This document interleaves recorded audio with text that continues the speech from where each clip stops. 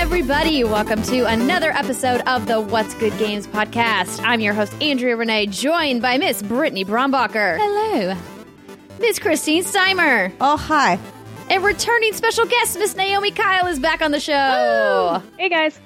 Thank you so much for being here with us today. We're so glad that you could come back. It was crazy because we were thinking about when you were last here was October of last year, just before you left IGN, and now you're in Los Angeles. You've launched your own show. I can't wait to talk to you more about that. It's going to be great. How is everything? How are you?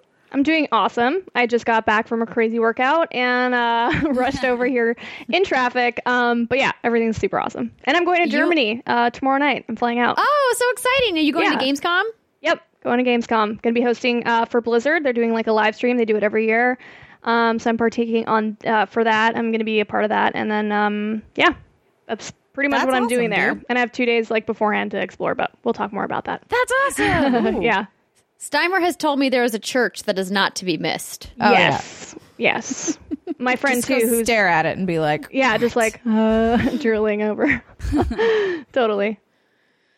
Well, that sounds like a really fun time. We'll make sure to retweet when you get those links up so everybody can watch. Of course, if you guys want to follow Naomi on Twitter, it's at Naomi Kyle, correct? Yep. Just like it sounds. Exactly. And we're going to get more into the details on her new show and everything that she's been up to later on. But we want to get into a little bit of housekeeping. First, a giant thank you to everybody who stopped by our first live stream last week, presented, of course, by PayPal. We had such a fun time with all of you in the chat, and a big thank you again to all of our mods who showed up and were making sure that the chat was clean and people weren't being jerks. We could not do it without you. So thank you so much again for that. It was awesome.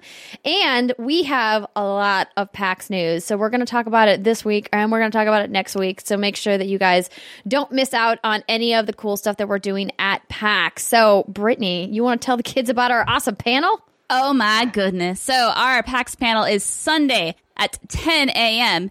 in the theater that I can't remember off the top of my head. The Hydra Theater. And the rumor is, ladies and gentlemen, that we can actually stream this panel. what? Ooh. We'll see. None of our panels have ever seen the light of day in terms of VOD. That's true. But we'll see if this is the one that makes the cut. It'll be a great panel. I have been told that I need to find my old fan fiction that I wrote when I was a wee lass. Remember, this was part of our Patreon anniversary stream. Yeah, girl. And I have a fan fiction out there about Dragon Ball Z and Final Fantasy IX crossover. So that'll be read in some capacity. We're going to talk about the games that we played at PAX. It's going to be like a little mini live episode. We'll have special guests. It'll be a really great time.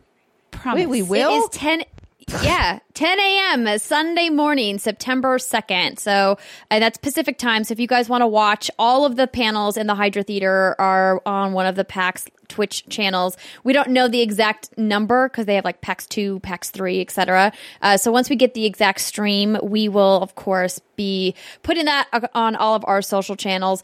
I am hosting a bunch of other panels at PAX, which is super exciting. I'm partnering once again with Square Enix to host the Expanding the Life That's Strange Universe panel Friday, August 31st at 12 p.m. Pacific time. All three of us will be there. So if you're going to be at PAX West, please come. It's going to be awesome. And we also are going to be, I'm going to be hosting the Just Cause 4 showcase on Saturday, September 1st at 11:30 a.m. also in the Hydra on the live stream.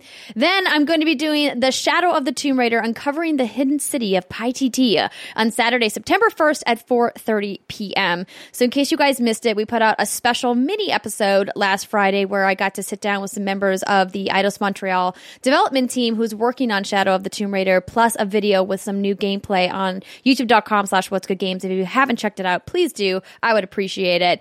And I'm also going to be appearing, because I like to be real busy at PAX, in the Kind of Funny inter-website video game tournament, which is Saturday, September 1st at 7 p.m., which will also be live streamed. Oh my God. What's going to happen at this panel? I have no idea. Greg has told me nothing. He just is like, show up, you're going to play a game, it's going to be fun. I think Simer and I should get some WGG cheerleader outfits and just like go on like face paint purple, sit in that front row. Yes, please.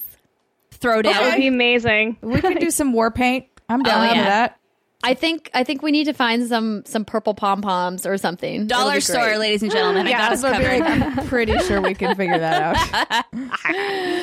It's going to be awesome. And then the cherry on top of all of our awesome PAX happenings, you guys have heard of us talking about a meetup, and it is going to be the meetup to top all meetups that we've done so far. Oh no, don't blow it up too much. It's what true. Do you mean? I could blow it up if I want to. It's the biggest meetup we've ever done. It's happening Friday night, August 31st from 6 to 9 p.m. at the Unicorn. And I have to tell you, we can't announce the exact details of who we're partnering with yet. But last year, for people who showed up, we had an amazing turnout. It was so fun. It was so big, in fact, the line was around the block, that we said, you know what? Let's go bigger. So this time we decided to buy out the whole place, you guys. Oh, snap. Oh, my God. That's exciting. Seriously. I legit. It's going to be great. What's funny to people who probably don't know, I find out information sometimes along with all of you. Cyber, I thought I told you this. No. Well, now you know. Chrissy's like, what are we doing? Like, I just want to let people know that was a genuine reaction. That was that wasn't me like hamming it up for like whatever. Like, no, I'm like, oh shit, that's really cool. That's awesome. Yeah, so it was such a crazy turnout last year, but the upstairs at Unicorn was still open to the public, and so with some help from some friends, so we're going to talk about next week, we have been able to rent out all of Unicorn from 6 to 9 p.m., and that means we have capacity for 300 people to come to the show. It's going to be great. So if you guys are going to be at PAX West, we're going to be launching an event on the What's Good Games Facebook page, facebook.com/whatsgoodgames. Please RSVP. Please tell your friends, bring your friends. We're going to have some special prizes for the first, I think, 100 people in line. I don't have those details finalized yet, but they are coming soon. We hope to see you all there. It's gonna be great. So that's gonna be enough housekeeping for right now. We got some news to get into. We do have a couple of sponsors that I want to tell you about first. This week's episode is brought to you by Quip and Vincero. So first up is Quip. Now, we first talked to you guys about Quip a couple of weeks back. So in case you don't remember, let me take you on a trip down memory lane. When most of you walk down the toothbrush aisle at this store, it doesn't really take long to realize there are lots of options out there, and many of them are gimmicks. But the truth is, you really just need something that guides the simple habits most of us get wrong when brushing our teeth, and Quip is here to help. For starters, Quip is an electric toothbrush that's a fraction of the cost of bulkier brushes, while still packing just the right amount of vibrations to help keep your teeth clean. Brittany, where's the pillow? One of my favorite parts is the built-in timer that helps you clean for the dentist recommended 2 minutes with guiding pulses that remind you when to switch sides, particularly useful when tweeting and brushing at the same time. I like this. It reminds me when I'm on my phone in the morning, hey, you know what? Time to move to the other side of your mouth. And Quip's subscription plans are not just for convenience, but for your health. They deliver new brush heads on a dentist-recommended schedule every 3 months for just $5, including free shipping worldwide. wide. Plus, if you're a traveler like us, Quip also comes with a mount that suctions right to your mirror and unsticks to use as a cover for hygienic travel wherever you take your teeth. And they're backed by a network of over 20,000 dentists and hygienists and hundreds of thousands of happy brushers that use Quip every day. Quip starts at just $25, and if you go to getquip.com/what's good right now, you'll get your first refill pack for free with your Quip toothbrush. That's right, you guys. Your first refill pack is on us if you go to getquip.com/what's good. That's GETQUIP.com/what's good. Keep those teeth clean. Everybody needs to keep their teeth clean, you guys. This is Time true. Are you brushing your imaginary teeth? I am Your real brushing my teeth? imaginary teeth.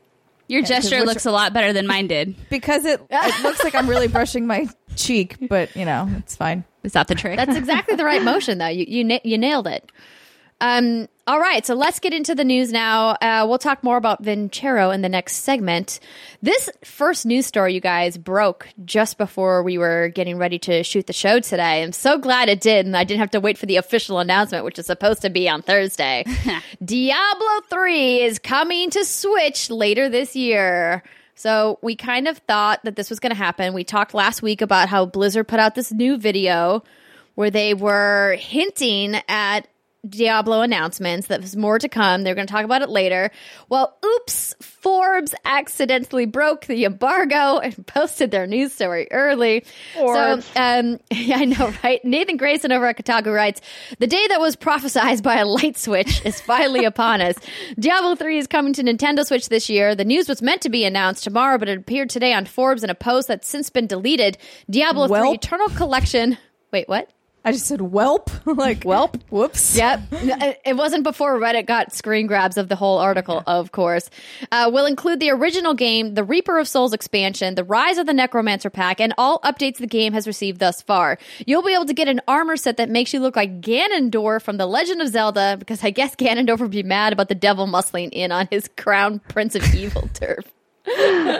Wow. It was pretty funny. And also the edition will include the Triforce portrait frame, a chicken pet, and Echoes of the Mask cosmetic wings. Plus, the Switch version will let you play multiplayer in a number of different configurations, from 4-player local co-op on the same machine to 4-player co-op on separate Switches without an internet connection, to fully online co-op, to having some players local and others connected over the internet using the new Nintendo Online service that is expected to launch in September, of course. Plus, you can utilize the new cloud saving features as well.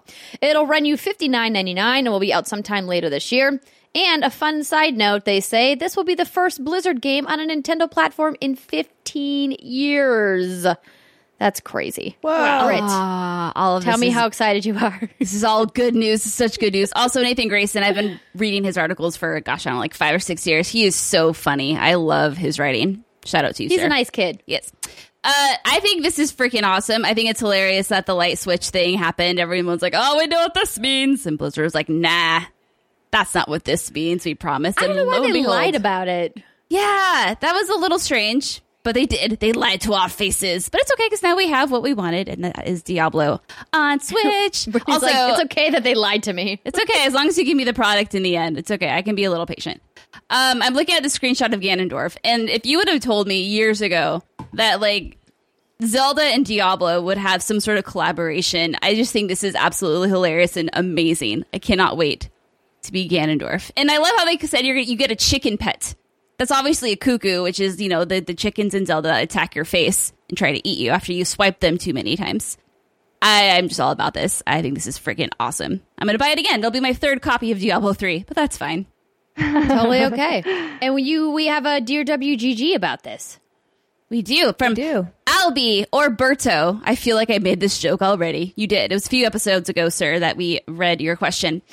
Albie says, or Berto, is having a Diablo port on the Switch enough of a reason to get excited over, or is getting to replay a 6-year-old game nothing to write home about, despite the portability of the Switch? As always, love supporting you lovely ladies. Keep kicking butt. Well, anyone? I can hop.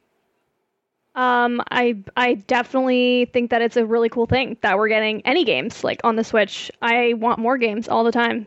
So I'm all for it. I don't think there's anything bad about having an older game on a console that people play regularly and use to travel. And yeah, I think it's worth it if you're a Diablo fan and if you're a Blizzard fan and you can finally play a Blizzard game on a Switch. Yeah. That's where I stand on that.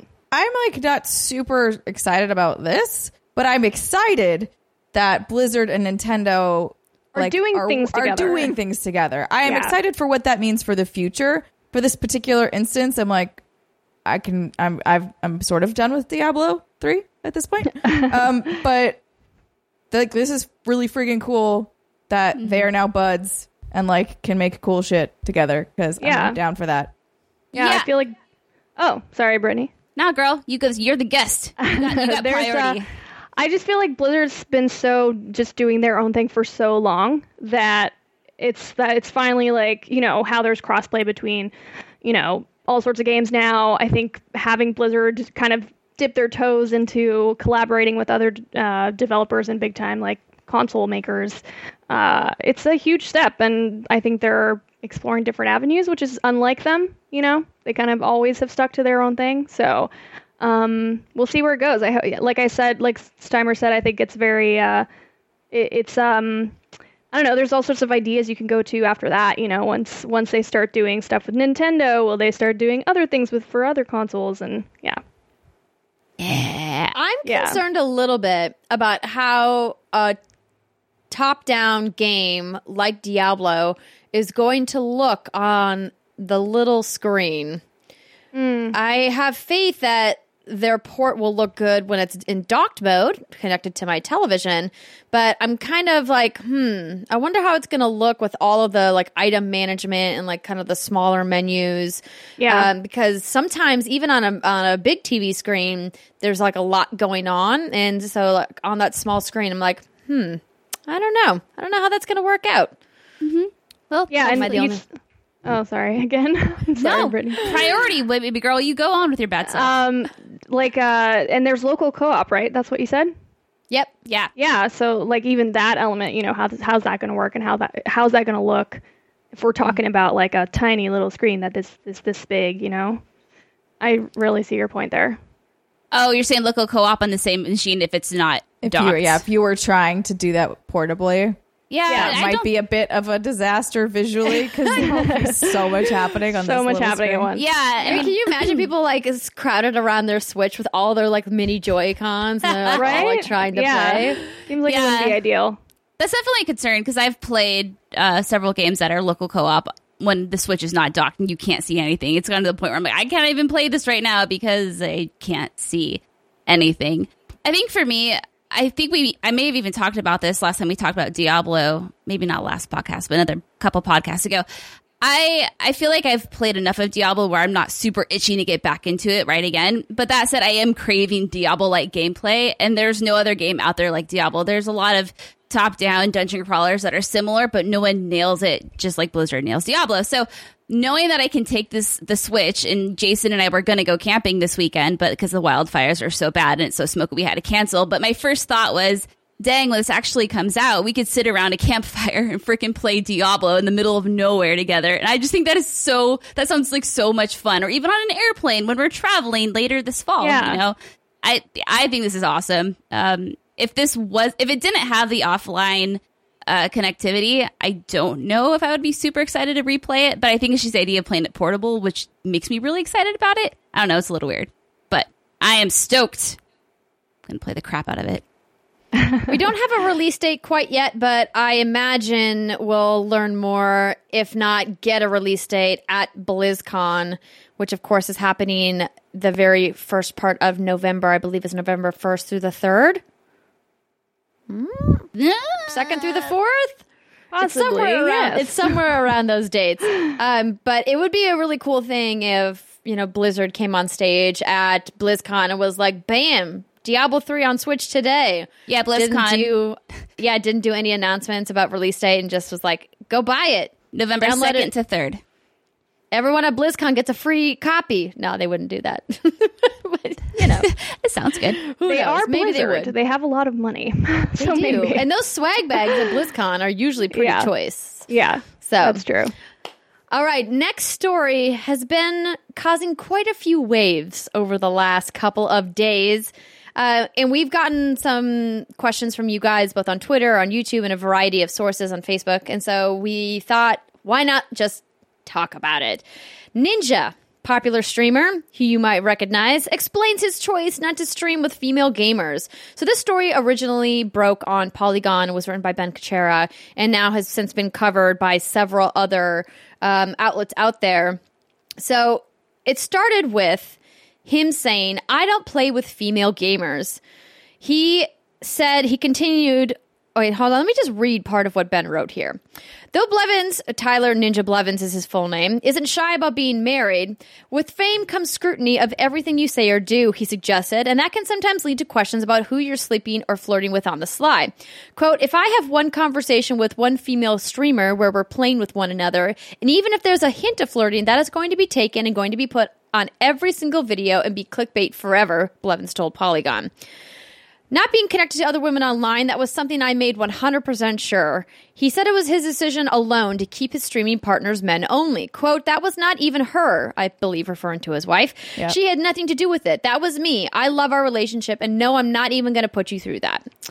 A growing Twitch means a diminishing sense of privacy, especially for women on the platform. Female streamers have opened up before about the difficulty in maintaining a separation between their Twitch personas and who they are offline, often at the behest of viewers who demand answers, lest they assume what's going on for themselves. Clearly, this is not the first time we've heard about online personalities, celebrities, whoever, anybody that's in the spotlight, no matter how big the spotlight is, kind of rumors circulating about their life and who they're dating.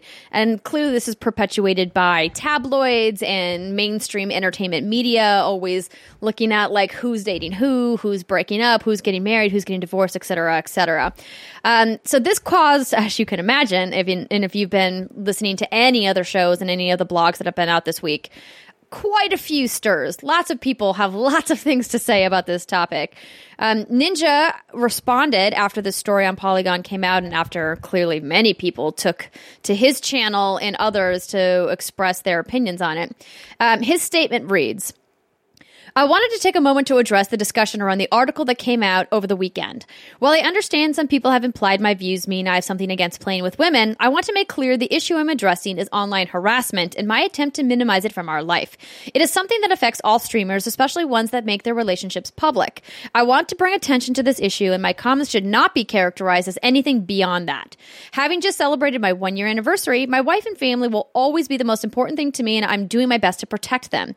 We are fans of all kinds of streamers and gamers, Kirby Llama, Juliet TV, Holly Eats Suto, I definitely screwed that name up, and a few of her favorites, and we encourage others to check out their channels. I look forward to the opportunity to meet and play with all kinds of Fortnite players in the future tournaments and events.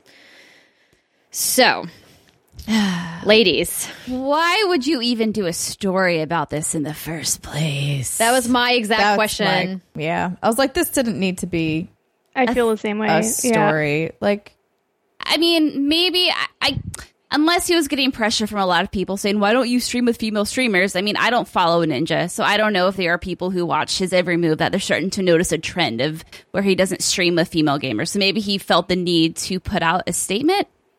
I'm not sure why. Well, yeah. It's very possible that he was doing an interview with Polygon and he didn't realize what he was going to be saying was going to be the highlight of the story. But a lot of times when you're doing these feature pieces and these personality profiles, when you do like a long form interview, like an hour or 2 hour long interview, you don't really know what the story is going to be until you're done and you're going through transcribing everything and going, maybe I'll make this the focus of the piece.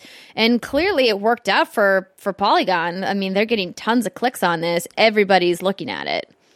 Yeah, I had a different gut reaction, and then I sort of read, like, so my gut reaction was, of course, like, that seems unreasonable. But then I'm like, I actually went through and I read some tweets from other people.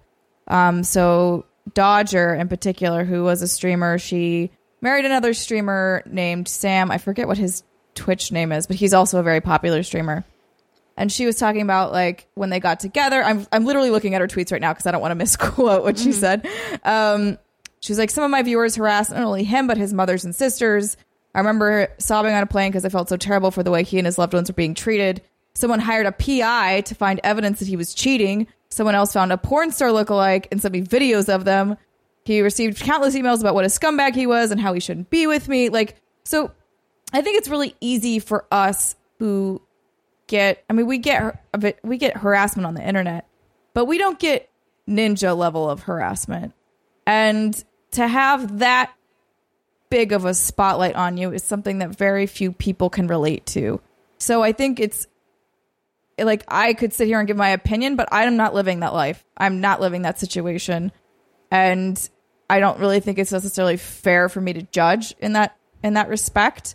Would it be great if he would like try and see how it goes? Like, yeah, it would be really nice for him to use his platform to help elevate female streamers. But at the same time, you have to understand your audience. And if he thinks his audience is that level of toxicity where it's going to be a big negative for both the person who he's streaming with and his family, like, then I guess then it's understandable, right?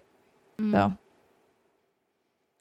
I'm definitely on your page, Christine. Like, I definitely see that, just all angles. I was even going to talk about Dodger because, I mean, she's a good example of someone who's experienced that, and she's not even, as big as Ninja. So you can only imagine the kind of crazy stuff he and his wife would have to deal with. Yeah, my reaction is similar to yours in that I saw that and I was like, they should just leave him alone, and it is his choice to protect his wife and his relationship. And yeah, that's pretty much my thoughts around it. I can definitely elaborate, but I think you said it all perfectly, Christine. Yeah, it's kind of a tough nut to crack, because there's no doubt that a celebrity of his size has a responsibility, right? And I know that there's been other celebrities that have come out to say, I mean, the one that comes to mind is thinking about when Miley Cyrus kind of came under fire during her really crazy days when she was singing about doing Molly and all these other things. And parents were being like, my kids loved you from, when you were Hannah Montana. How can you do this? You're a role model. And she's like, I didn't ask to be anybody's role model. And it's like, well, no, you didn't, but you are. And it's a weird position to put somebody in, where you kind of are forced into the spotlight in a sense where you enjoy the benefits of wildly successful entertainment properties, but also don't want to take that responsibility. It's tough, and he kind of rose to this level of fame like really quickly. I mean, he's clearly been in the streaming scene for quite some time, but he really did this crazy 180 when he started working on Fortnite and just kind of took off like a rocket. If you look at where he was in 2016 to where he is today, it's bananas, his growth, right? And I think that with his marriage being so new, I understand his desire to keep it safe and protected and make sure nothing happens. And maybe he's not as firmly secure in that relationship as maybe some streamers or some celebrities who are in longer term relationships and who would maybe be more comfortable kind of putting themselves out there in that way. That being said, like, the whole characterization around it has really shone a light on the really disgusting side of mob mentality when something like this is made a story. And that's something that we talked about on Games Daily earlier this week. And I think that's the takeaway here. It's not whether his decision was right or wrong. Clearly, everybody's allowed to have their own opinions about it, whether they agree with him or whether they don't. I think where we can agree, though, is that he shouldn't be attacked for his decision, because it's his decision to make. It's his channel. It's his content. Mm-hmm. And if he wants to run his show that way, that's his prerogative. I just always get so disheartened when I see somebody who is doing a lot of good for the gaming community, somebody like Ninja, who actually represents gamers very well. Like, in television interviews, he makes it seem like we're not all bad. And I really appreciate that about Ninja. And he raises millions of dollars for charity.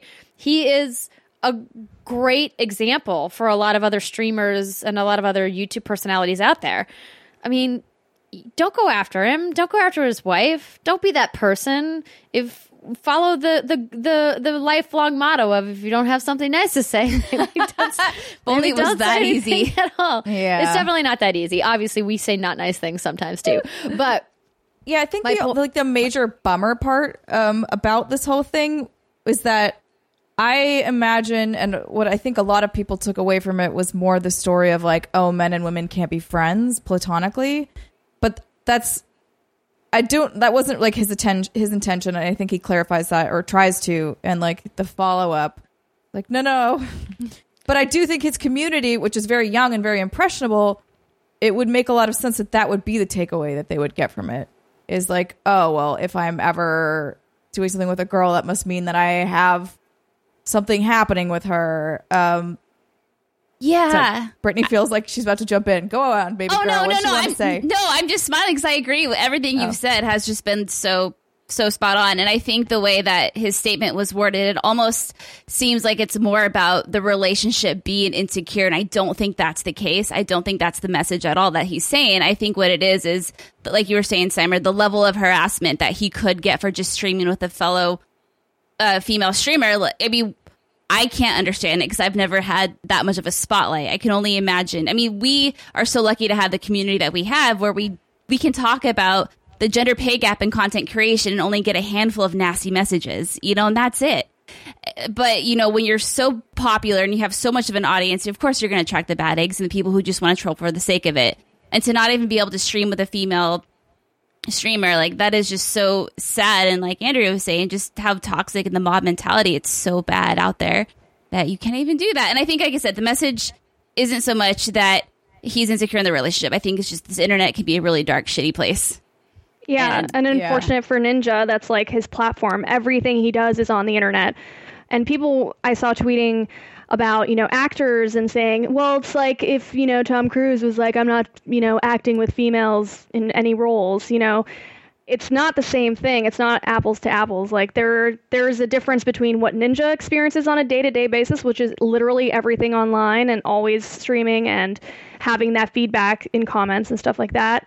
Whereas actors don't even have to have a Twitter account and be successful and be in the spotlight and be considered a celebrity. So it's just this first time that we've kind of experienced what it would be like. Well, this situation with somebody who's just very popular online.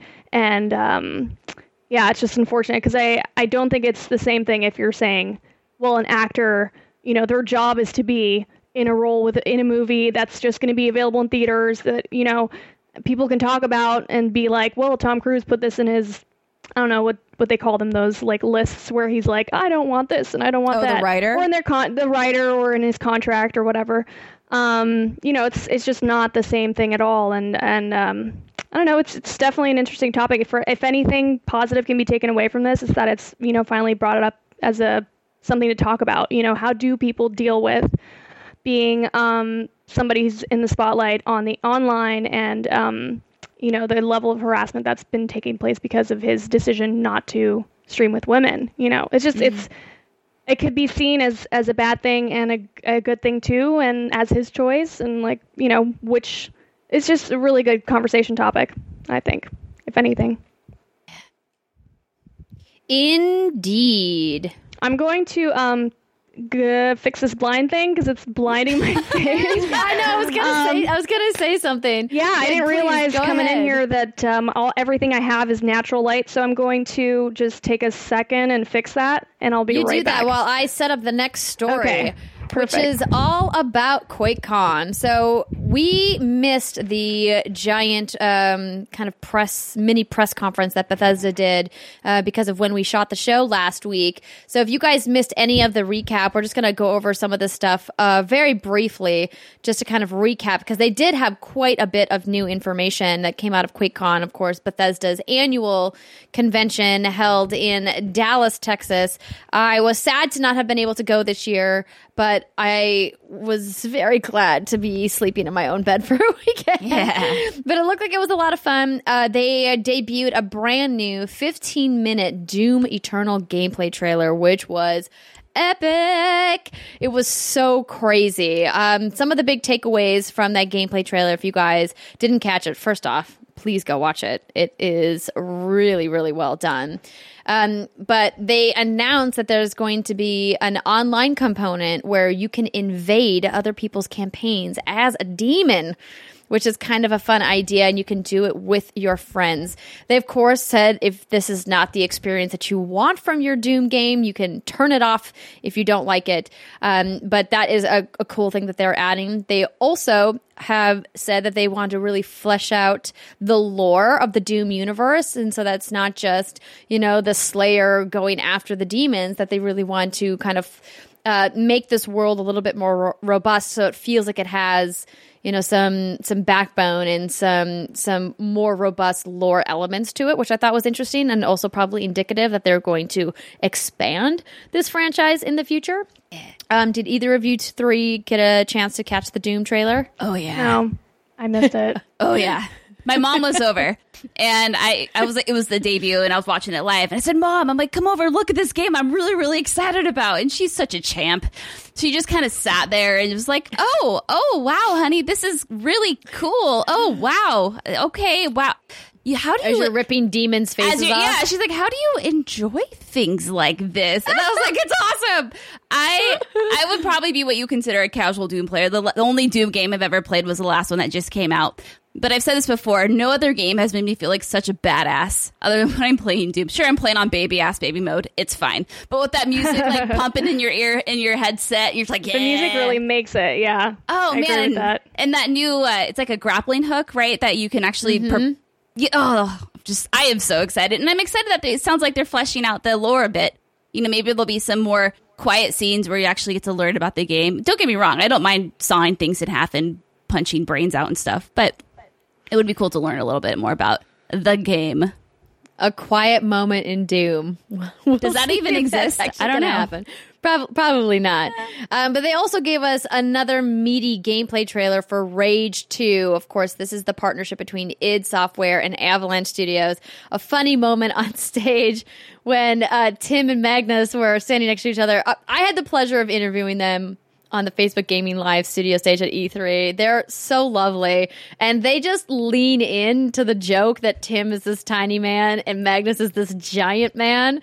So much so that they brought a little step stool on stage for Tim when they were doing the presentation. The game looks great. I had a lot of fun playing at E3. I'm definitely excited for this game to come out next year. So they showed off a little bit more of the car combat. They showed some more of the vehicles from the different factions. They showed convoys, which are going to be a gameplay mechanic. They also showed some new biomes because in the first Rage, it was pretty much all like brown desert wasteland, and now they've got a kind of a rebirth happening where there's different biomes, including jungles and forests, in addition to the sandy wasteland. So it'll be interesting to see how that all comes together because they are touting Avalanche's work on the open world as being seamless, no loading screens. Mm-hmm. So that's kind of exciting. I'm really interested to see how that's going to play out, but I didn't get a chance to see the new demo up close and personal. I just watched the gameplay trailer, which I'm sure some of you did. Am I the only one that's super pumped for Rage? Steimer, you have a secret love for Rage, yeah? No? I mean, I like what they've been showing. I didn't play the original, but I did that interview with you, and I've seen the new stuff, and I'm like, I like shooting things, and I like powers, so like this seems like a thing I'm going to like. Yeah, for me, I was watching the gameplay trailer, and I don't know if I think this is the kind of game that if I were a betting woman, I'd probably get like maybe 6 hours in, and either I'm going to be all about it or I'm going to be bored and walk away. Because typically post-apocalyptic games and shooting just doesn't grab me. I can't remember the last post-apocalyptic game that got me. But I'm definitely interested to try it out. It sounds like the game has an interesting culture with what's it called, like the Goon Squad, the bandits, and the different biomes. Looks like it's not all so deserty and brown and dirty. Dirt-Y, dirt-E. I think the vehicle combat actually looks fun too. It kind of got some very light Twisted Metal vibes to it, and I've been craving a Twisted Metal game for so long that I don't know. I'm gonna definitely give it a shot because I know you're excited about it, Andrea, and Steimer is obviously gonna play it. So anything for her and I to bond over, I'm all about. But I just don't know. I'm 50-50 right now if it's actually going to hold my interest. But we will see.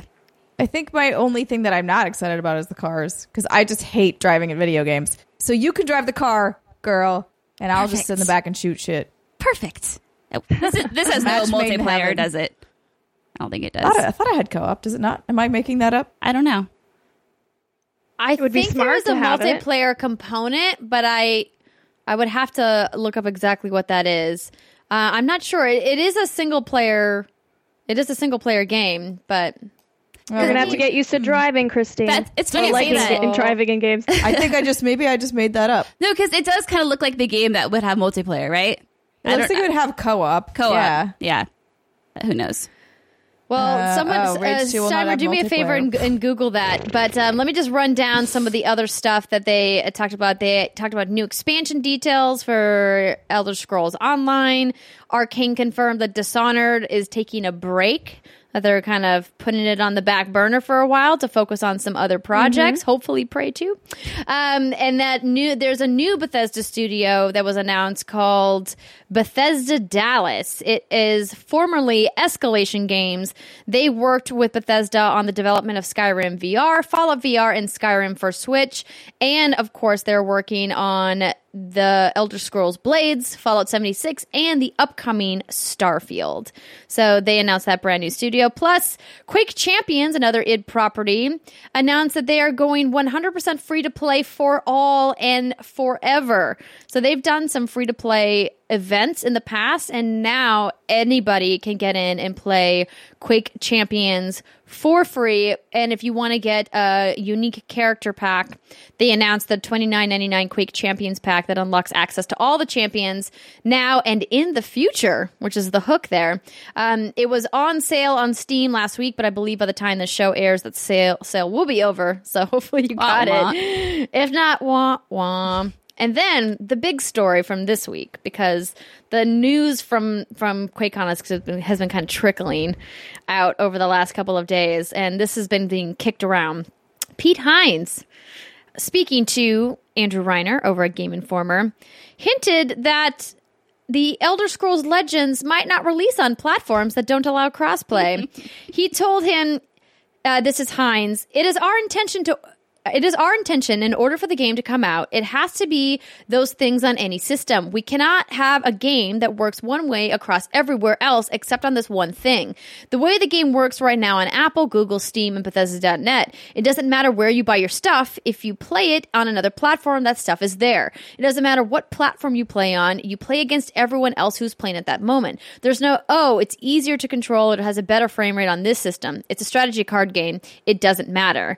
When Andrew asked him if that meant that there's a chance it won't come out on PlayStation 4, Hines added, "We continue to talk to all of our platform partners, but those items are essentially non-negotiable. We can't be talking about one version of Legends where you take your progress with you and another version where you stay within that ecosystem or it's walled off from everyone else. That is counter to what the game has been about."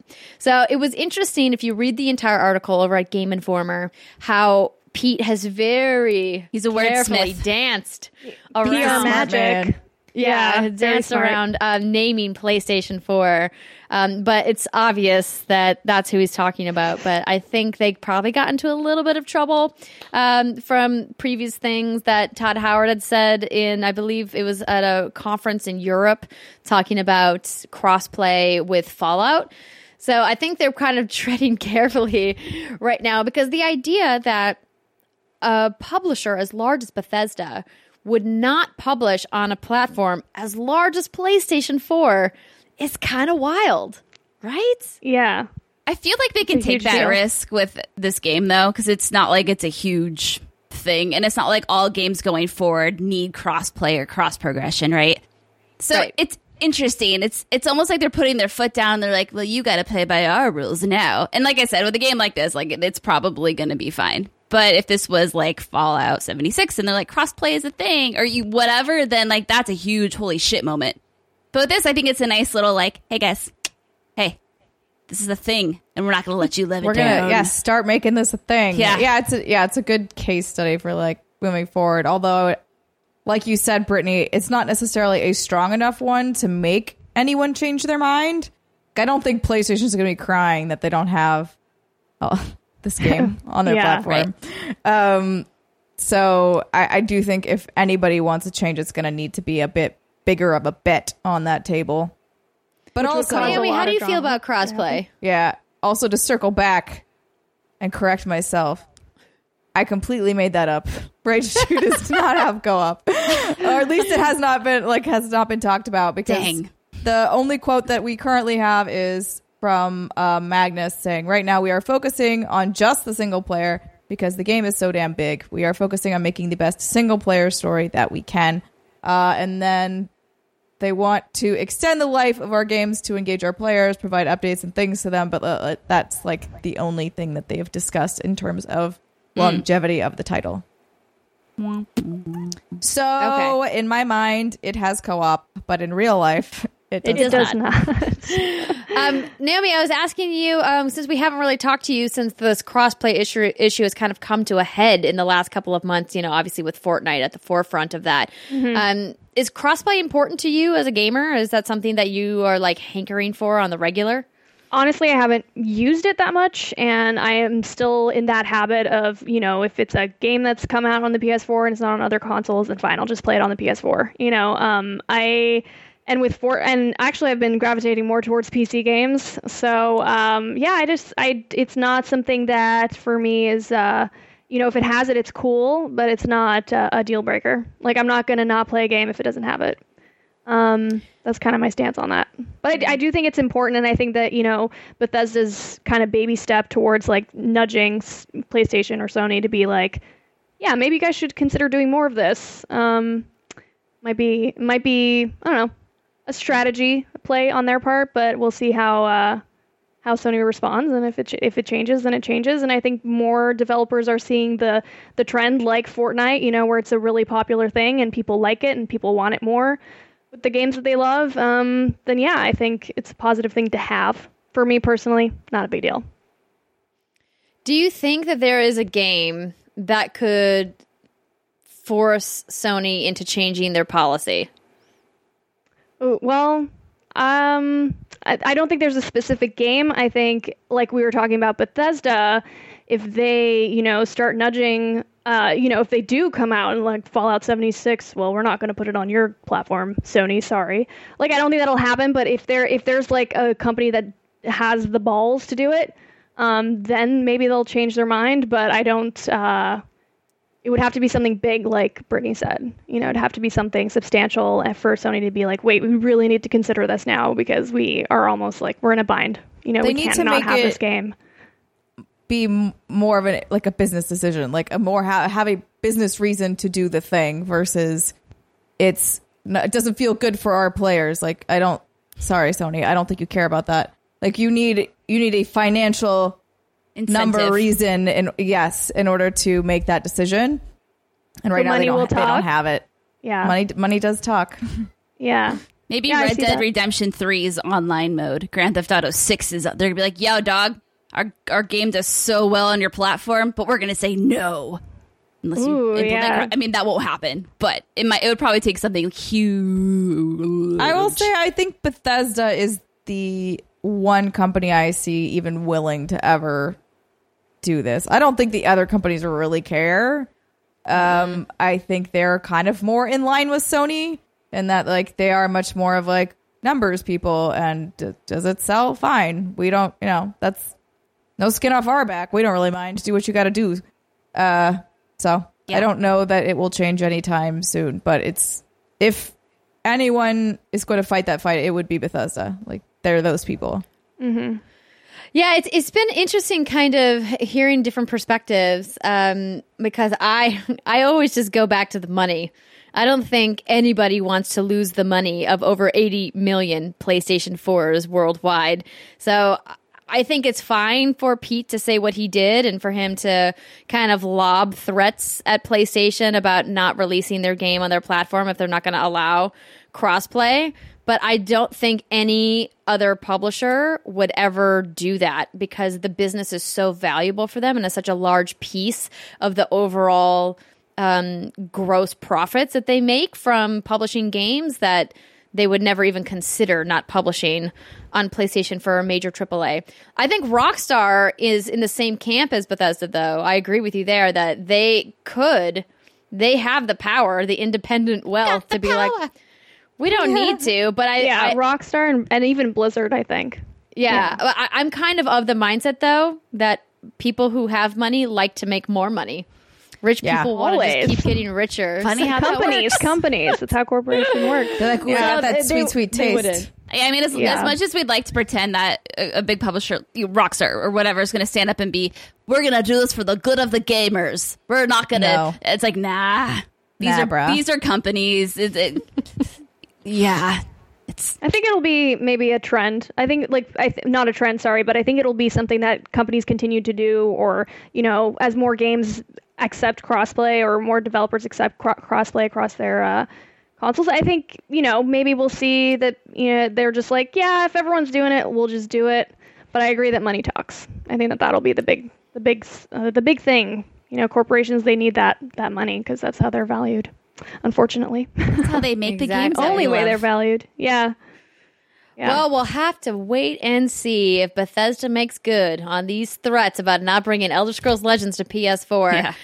But I'm glad that we brought up Rockstar, because if you guys caught last week's show, you saw that we did a special report about the Red Dead Redemption 2 gameplay trailer that was released. And after we did so, someone over at Rockstar decided to write in and respond to some of the questions that we had, which I thought was really kind of them. So their PR team came back to me and said, hey, saw the show, loved it, saw you guys had some questions. I have some answers for you. And I was That's so exciting. Oh, okay, I'm sorry. I just got to take a hot minute. I love what we do, and I know we're professionals in the industry, but I can't help but freaking fangirl out when someone from Rockstar is like, hey, I liked your show. And it's like, really? You really liked it? You watched the whole thing? Oh my God. Going back to being a professional. Yes, okay.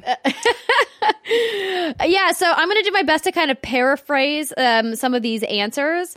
One of the things that they brought up was that Steimer was talking about your horse and what happens if you accidentally kill your horse. And they said, don't worry, because of the way that we're developing this living open world, if for some reason you're out in the wild and you accidentally kill your horse, you would be able to flag down another NPC to help give you a lift back into town, or you can try to convince that NPC to sell you their horse so that you can take theirs. Or I assume you probably rob them and or kill them and take their horse. Hijack their horse. Yeah. That's definitely going to be a thing for sure. And they also said, well, we were talking about the camps, because that was a big focus in the gameplay trailer that they released, this idea of like setting up camp and taking care of camp and managing it, that you're not going to have to look after, you don't have to hunt to look after the camp. That's designed to be kind of extra content. It's not designed to be punitive. So obviously there are going to be people who really love to just spend time hunting in the game, but it's not going to be something that you're going to be required to do X amount of times in order to keep your camp in some kind of standing. Also, they had mentioned that when you do bring resources to the camp, like food, for example, it can lead to fun interactions with people that are in your camp.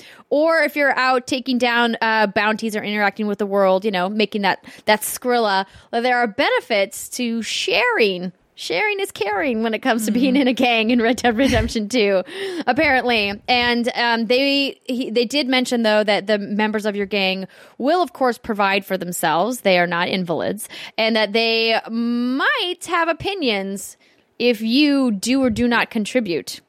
Oh, guess we're gonna have to see. That's awesome. Now I'm excited so for will it. Remember that. Yeah, so remember that. Like, I think the comparison I made with State of Decay 2, where it's I feel like everyone's like, we need food, we need materials, and it's like, dude, I'm killing a horde of zombies. They're so needy. Yeah, they're so needy. But if it's an optional thing I can do, and there's an incentive to do said optional thing, then I'm all about it. That sounds awesome.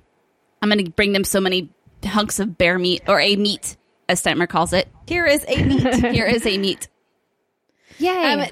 They also mentioned that one of the ways that they're changing the interactions with NPCs in the world is that previously in Red Dead, in order to interact with somebody, of course, you had to like point your gun at them. You don't have to do that in Red Dead Redemption 2. You don't have to just threaten somebody in order to have an interaction with them. You're going to be able to just talk to them.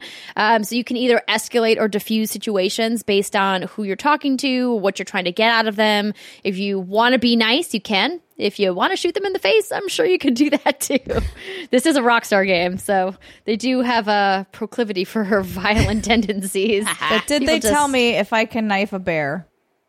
Let me look through the notes here. Oh, did they send like an essay?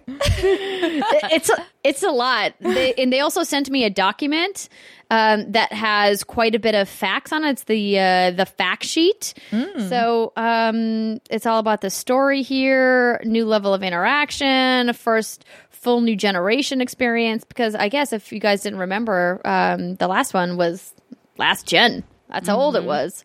Yeah. Which is kind of crazy to think about.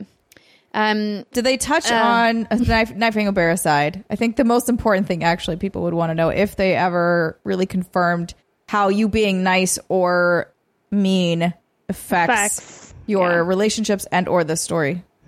Yes, they did. So they'd said that players can initiate or be engaged in conversation with people in the world, and these interactions, of course, will vary, but that different situations will present Arthur with different options, and that these options, it's up to you to decide how Arthur handles each situation.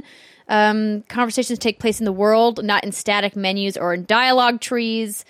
And this new layer of interaction applies to other aspects, including praising or scolding a dog, calming your horse, and much more. How dare you scold a dog? Who are you?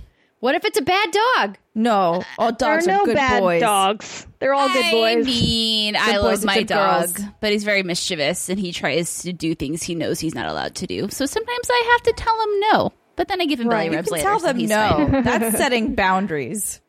Yeah, scolding is different. But they do say that Arthur's honor will change based on the choices that you make, and varying levels of honor will have different consequences and opportunities. Oh, cool. okay. So it does. Yeah, there is a meter. That's good. Oh my god, I want this game so bad. Please. I know. Yeah, so there's quite a bit here, and there's also some threads on Reddit, which they pointed me to, that have a lot more of these deep dives from some of the early interviews they did when they first announced the game, and they talked about some of these things. It's really kind of fascinating just how expansive this is. I was not anticipating just how deep this open world, this living open world goes. I mean, because a lot of times you hear that almost thrown around as like a buzzword, right? That seamless open world, living open world, dynamic open world, breathing. Right? Open world. Yeah. But it really sounds like they're doing their best to make sure that it feels like your experience in Red Dead instead of just playing through, Marston's eyes. You get to kind of decide who Arthur is going to be as a gangster. That's pretty cool. Nice. I'm into that. Me too. Yeah. It'll be good. So anyway, I just wanted to touch up on that, and thank you so much to Rockstar for reaching out to us and for watching the show. We, of course, are very appreciative of the fun little gifts that they sent us. They sent us each a little Red Dead Redemption 2 tin cup and a t-shirt, which I will post a photo on Instagram if you guys want to check that out. And of course, the game comes out in just a few months. Oh my goodness, can't believe it. So many good games. 26th. It'll be awesome. Gonna be great. Yeah. All right. Well, that's going to do it for the news, you guys. We're going to take a short break. When we come back, we're going to talk about what we've been playing. So stick with us. It'll be in just a moment.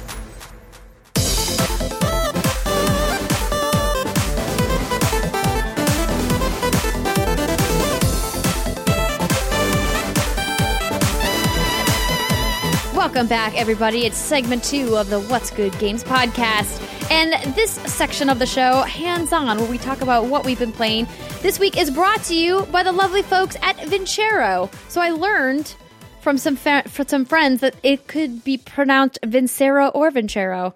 So I guess you get to pick which one you like. I kind of like the traditional Italian. Yeah, it's just a little bit more robust to say with a weird Italian accent.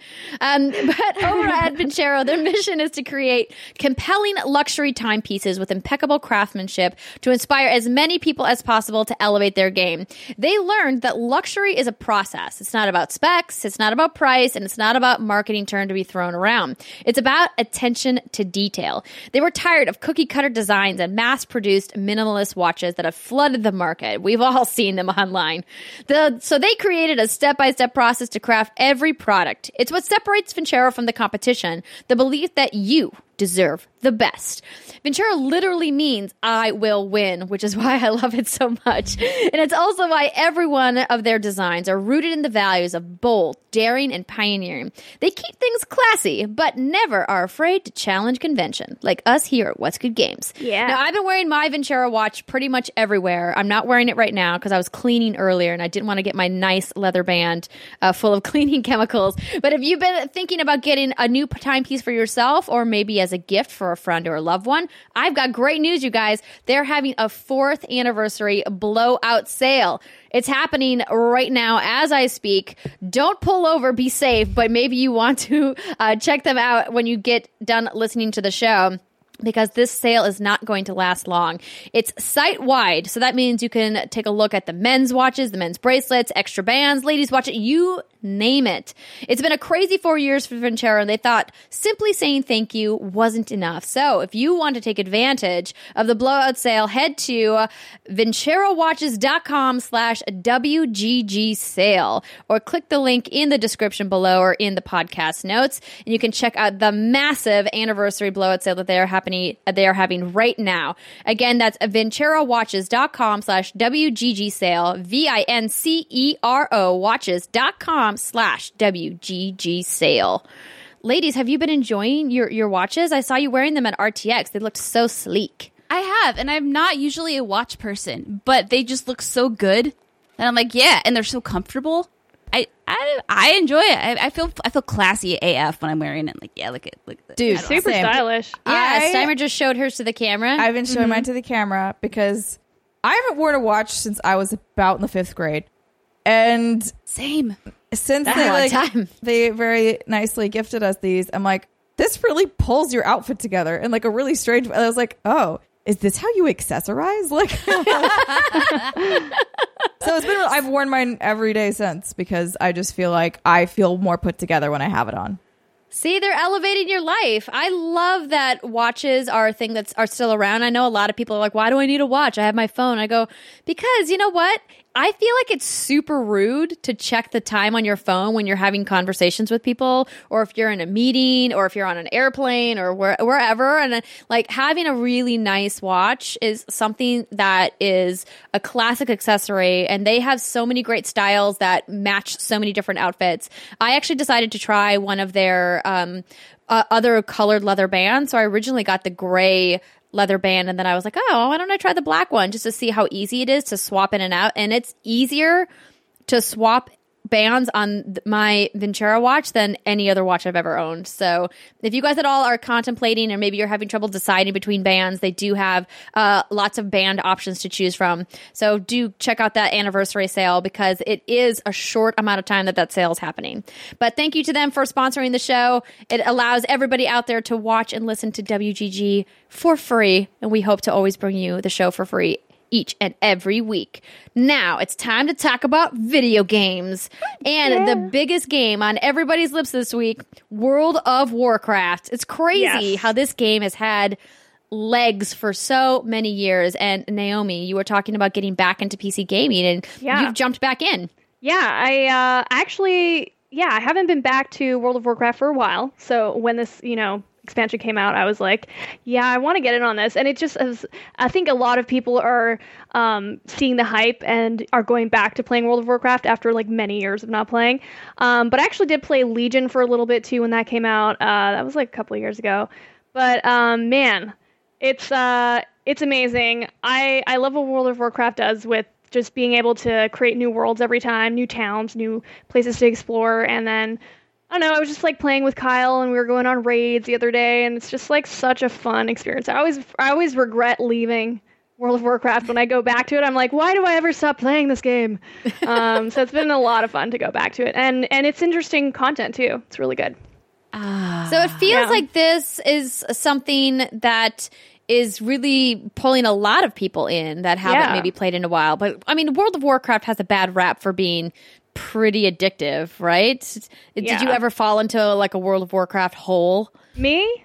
No. Yeah. No, I pretty much, I knew WoW was a thing, and I knew people would play like a ridiculous amount of hours, like years of their life, just not gone, used up by WoW in a positive way. So I never like went really deep into playing that game until Legion came out a couple of years back. And that's when I was like, oh, I get it now. Like, I really understand why people just want to spend time in this world. And, I was lucky that I had Kyle, who's like a complete just WoW maniac since he was, I don't know how old.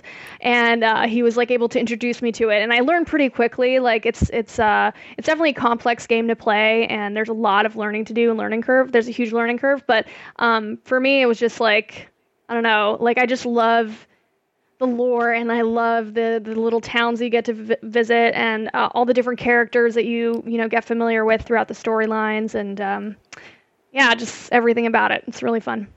But I've never spent too many hours. Like I'm an adult now where I'm able to like manage my time when I game. I'm like, I'm gonna sit down, I'm gonna play 3 hours, and I stick to it usually. 5 hours later. No, Yeah. I'm trying so hard to fight the urge to get back into WoW. So I played WoW. I played it on and off for the past, I don't know, 8 to 10 years-ish, maybe a little longer than that. When I first got introduced to it, of course, I fell immediately in love with it. My aunt played, all my cousins played, and so it was always fun to group up and like go do little dungeons. I never did the raids with them or anything like that, but then when I met Jason, I introduced him to World of Warcraft, and then we went on maybe like a 7-month binge where that was basically all we wanted to do. But then what happens, I burned myself out on it, and what ultimately I lost interest in was I thought it was a little too easy, and I didn't like how the skill trees weren't super personalized. I felt like there were a lot of characters that had the same skills I did, and for some reason that was a turnoff, and I felt like the quests were too fetchy. Now, this was years ago, so maybe it's improved since then, but I have to keep reminding myself that, because hearing you talk about it and see everyone else talk about it, I can say what I've been playing. I've been playing Dragon Quest XI. I can't talk about it in detail, but like it's like, okay, Dragon Quest XI and WoW, those games are not a good combination because they're both just like, so giant. They're giant, both giant games, and there's so many games coming down the pike that I'm just trying to stay away, but it is hard. Yeah. What's funny to me is that I literally just got a text message from Jessica Chobot, our friend, saying, "Girl, are you playing WoW at all? I'm back in." And I was thinking about grinding to 20 and then taking the level jump. So just like everyone's talking about this. Yeah. And I went through a much shorter binge period than you did, Britt. But it was an unhealthy level of binge. It was about, I want to say 2 to 3 months. And I was with Greg at the time, so he can vouch for this, because without him, I'm pretty sure I would have died. I was not eating unless like he had to put food in front of me to get me to eat. I wasn't really showering. I probably smelled real bad. I was basically like cutting anything from my life that I deemed unnecessary. I was going to work, barely sleeping, and just kind of doing that sort of level of attachment. But thankfully, like you, Brittany, whenever I do that, I burn out very quickly, and then I'm like, oh, I can't do this anymore. So it wasn't unhealthy forever. But it was definitely a few months of like, oh, this is bad. This is not that's a crazy healthy way to live. Yeah, that's a crazy story. Are you hesitant because of that, of going back into it, or do you think you can go back in and I'd be like, fine okay. now. It's just the reason I'm hesitant to go back in now is just mostly when I was playing. It's more for those games I need to have a good group to play with. So the fact that Chobot's texting me about it, I'm like, okay, well maybe like if I can like have and like you're playing, I'm like, okay, so maybe if we have like a fun little group, that would be fun. It's always about the people for me with that game. You're making this so hard to stay away, because playing WoW is some of my fondest memories. I love going to the auction house and selling all my herbs that I collected and getting money, and then teaming up with my aunt and just like wandering around. Like we would call each other on the phone and just put each other on speakerphone and run through these towns and kill. Yeah. Yeah, you really what do we do? Yeah, Let's hang you out. really do get lost in that world, and it is a great escape. Sometimes, with any game, with any form of something like this, it can be to a fault, of course, but oh man. So is this where I confess that I've never played WoW? That's okay. fine. Yeah. I didn't play. I didn't play until Legion came out. Like that was my first foray into really trying to learn the game and get into it. So it's not that bad. You can probably get into it now and be fine. It's a really good state right now. That's what I keep hearing. So Yeah, to make you want to play it even more, Britt. I would love to hear more about what's happening with Battle for Azeroth. Like, is there what are some of the new elements that you're really having fun with? I mean, the thing that I didn't even notice really. This is all from Kyle because he's like he just knows the game inside and out, and I'm just not on that level. I play first person games and like single story player games. So I think for me, the thing that he pointed out and which I noticed was like really different from when I played Legion was now when you're questing or when you go to an area, you get all your quests right from the get-go. Oh. So now it's just about going out and getting those, and you can kind of plan out how you're going to go about it. Whereas before it was you had to go and find the quests, and it was like a far away place outside the village, and you'd have to go and find all these different to like kick those off. And then once you're in that chain, then it's a little bit easier. But yeah, I think before getting into this, and it was one of the things I noticed right away. It was like, God, we have so many quests to do right now, but it's because you get them all at the start. Wait, so like you enter an area and it's just like, here are all of your quests? Well, they're just all the quests are a little clumped together more than they used to be. just like the quest givers are much more consolidated. Okay. Yes. Okay. Yes. So it's like it's just more dense. You're given an area to explore, and you get your quest pretty early on. After having gone there, and whereas it used to be more spread out. And so that's one of the things that Kyle pointed out, and I was like, yeah, it's way different than how we've been playing. Because would you say that not the raids, not the dungeons, is the content still relatively easy? Are the quests still pretty like kill 10 tigers and stuff like that? No, they seem more higher stakes and harder. Like, there was a time there where Kyle had left me. I don't know. He was off mining some stuff because his character does that. And I was left with these bad guys, and I just had accidentally triggered them. And so I had like this. Many? Yeah, I just pulled too many at once, and I was on the verge of dying. Okay. So it made it interesting because he, kind of came in last minute and saved me, and it was really fun to go through that, even though I was like panicking. What character are you playing as? Did you say? No, I'm a paladin. Okay. So I'm just playing, what are they called? Rep paladins or or what's the term? I forget. Again, not a WoW expert by any means, but I'm a pally. Yeah. Cool. I also played a paladin for a while. I was going like the tanky paladin, but I forget what they called it. Mm-hmm. Summer, you and I played WoW together back in the day for a little bit, didn't we? Way back. Did we? Yeah, it's called protection. Yeah, I thought we did. Maybe we did. Again, my life in that time was very because we would send letters mail to each other because I remember your name. Yeah, it was a good time. That was like 10 years ago. Jeez Louise. It was a while ago. Yeah. We gotta stop talking about WoW because I'm really getting the itch.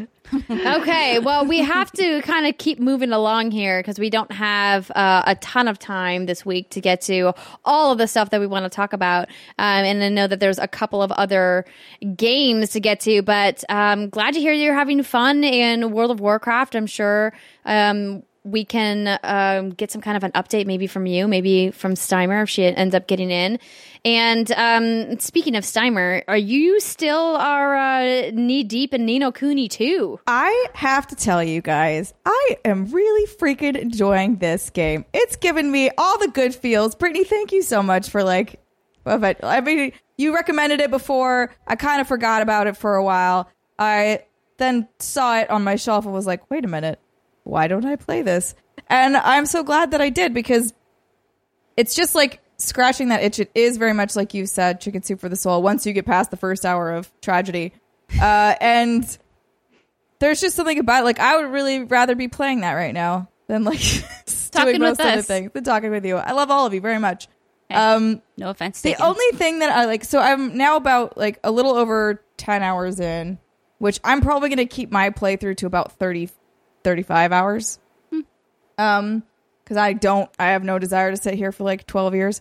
But the only thing that I'm like, I could take or leave this is they have like war battles or like battles on the maps when you are in your chibi form, and you have like little chibi army battle things, and like for me, I'm just like, this feels a little bit disconnected from what I would want or expect from this game. I don't quite still understand this. Am I doing well? Am I not? I mean, I'm successfully getting through them, but God knows how I'm doing it.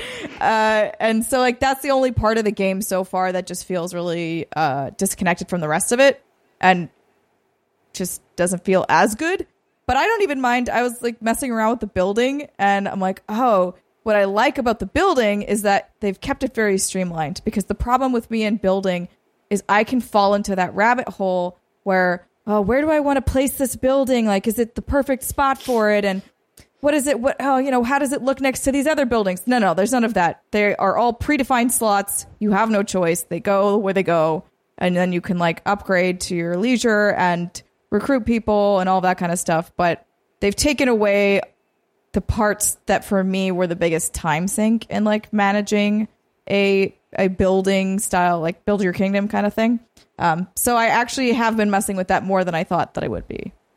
Yay! Oh, that's so. And what's cool about the kingdom building is that it's almost purely optional. Is you don't have to. You don't be crazy like me, where I would leave my game on, let my coffers fill up, come back and like collect all my coffers and continue to let it fill up. Because wait, does that happen when it's in rest mode? No. Damn. Okay, never mind. Yeah, you have to keep the game going, and then so your coffers gradually fill up with time. Then you get them, and then it starts filling up again. Then you use that to upgrade your kingdom. Yay! That makes me so happy, Simer, that you enjoy it. The battles you were talking about, the on-field battles, there are a few that are required, and it is kind of a weird element. So what she's talking about is that you have like these little squads with you, and then you have to go and take over parts of the map. I guess it's like a strategy game. Like you would know more about it. But it's not even really. It's like a very simplified strategy, random ass like element thrown into this game. And you have to go through and conquer, certain areas. It's kind of strange. And you recruit people, and they can be employed into your army. And the problem for me is like they all have levels. So you do. I think like if like you're saying, Brittany, you run into them at a gated mission where like you cannot progress further unless you do this. You have to level those friggers up. Like you've got to like what? Like no, I don't want to do these battles. They don't. I think the problem for me with them is they don't feel good, like tactically wise. I am running into battles and like killing the enemy troops, but I don't feel any I don't feel any of that. There's no weight to it, I suppose is what I'm saying. Yeah, I mean, especially since you've played a lot of strategy games in your day, it's a very, very simplified light version of that. And so, yeah, I get it. Yeah. Yeah. Anyways, I'm enjoying it. I'm going to finish this game. I've decided to like, because I like the characters. I like the world. So that's what I'm bunkering down on for now. Hand up. I know we don't have a lot of time, but Jess also just messaged me about WoW to see if I'd want to hop into the game with her to level up. But yeah. So we're definitely probably going to play some WoW. All right. What about you? What are you playing, Britt? We've been wanting to get her on the show. Hopefully we can coordinate it sooner than later. Everyone's so busy these days. But I wanted to take a few minutes to talk about something that I've been playing. I know Brittany mentioned that she's playing Dragon Quest XI. She can't talk about the game yet because, as you guys know, the game's not out for a couple of weeks yet. But soon she will be able to chat about it. But not today. Oh. Sorry, Britt. Not today. But I've been playing We Happy Few. So this is a game that was released in early access a while ago and just had its full launch last week, and is made by Compulsion Games and is published by Gearbox. So Compulsion Games is one of the studios that got acquired by Microsoft and was announced on stage at E3 as now being part of the Microsoft, under the Microsoft umbrella as a first-party game. And when I saw this game at E3 Judges Week, I was really impressed by it. Obviously, we've heard about this game and seen snips of this game for the last couple of years since it's been in development.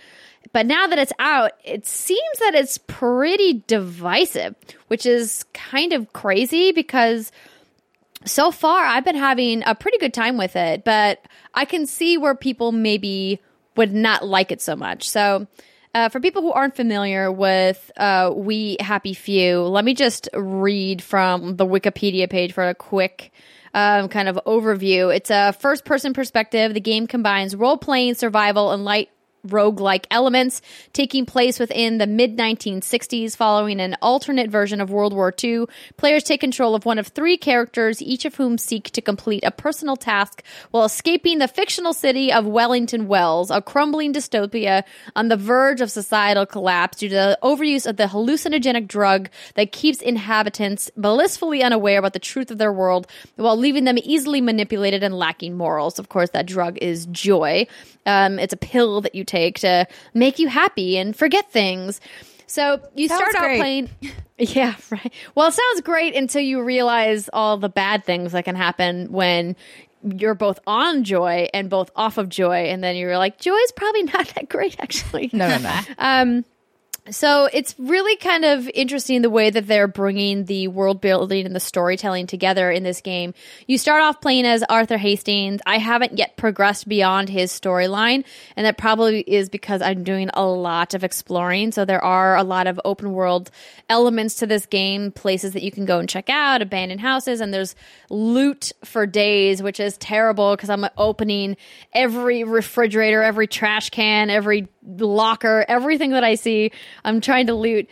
But it does have a lot of BioShock vibes, but I wouldn't say it's anywhere near the experience that BioShock is. And I want to make that distinction because I don't want people mismanaging their expectations, going in thinking that they're going to kind of scratch that BioShock itch, because I don't think you're going to get what you're looking for out of this game, particularly out of the combat. So now that I've had about 5 to 6 hours with the game, I can say that the combat definitely leaves a lot to be desired. So far, I haven't had any shooting weapons. It's all been melee based, where I'm basically just like poking people with things or smacking them with things. You can do a non-lethal playthrough if you want, but they're out for blood. So if they're trying to kill me, I'm not trying to just put them to sleep. They're gonna die. Go to sleep. Yeah, The long sleep. But it's interesting. So you start as a redactor, which is a role in this new dystopian government where you preview news stories and then you decide if it can go forward unaltered or if you have to alter it. And one day, one of the news stories that you read kind of like jars your memory loose because the joy you're taking takes your memory away. And you remember your brother, Percival. And you're like, wait, what happened to my brother? And so Arthur kind of goes on this quest to find his brother because of these hints that have happened that you find throughout the world about what went down between Germany and Britain.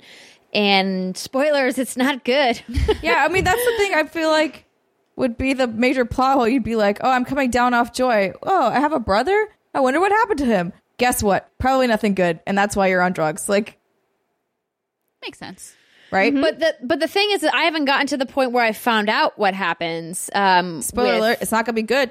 Yeah, well, I have to imagine. So I'm holding out hope that there's going to be some kind of happy ending for somebody in this game. Oh, no, he did. He super did.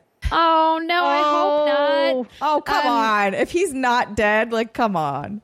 Well, it's we'll we have to happy wait and few, see. so maybe there are a few happy people and just a few happy endings. Pretty much. I don't know.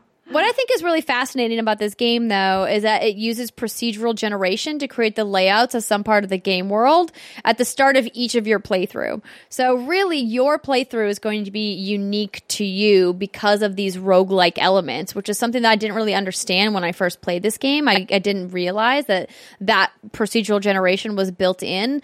And because of that, it definitely makes it a little bit difficult to figure out what you're doing, because walkthroughs can't give you, like, oh, you go here and you do this, because maybe that's not the order of the steps that you do it in your playthrough. Obviously, the end result is the same, but it does kind of throw a wrench in there for people who are looking for something that's not roguelike. I did like, though, at the beginning of the game, when they ask you to set your difficulty, you can either choose, like easy, normal, or hard. I chose normal, despite every bone in my body being like, pick easy.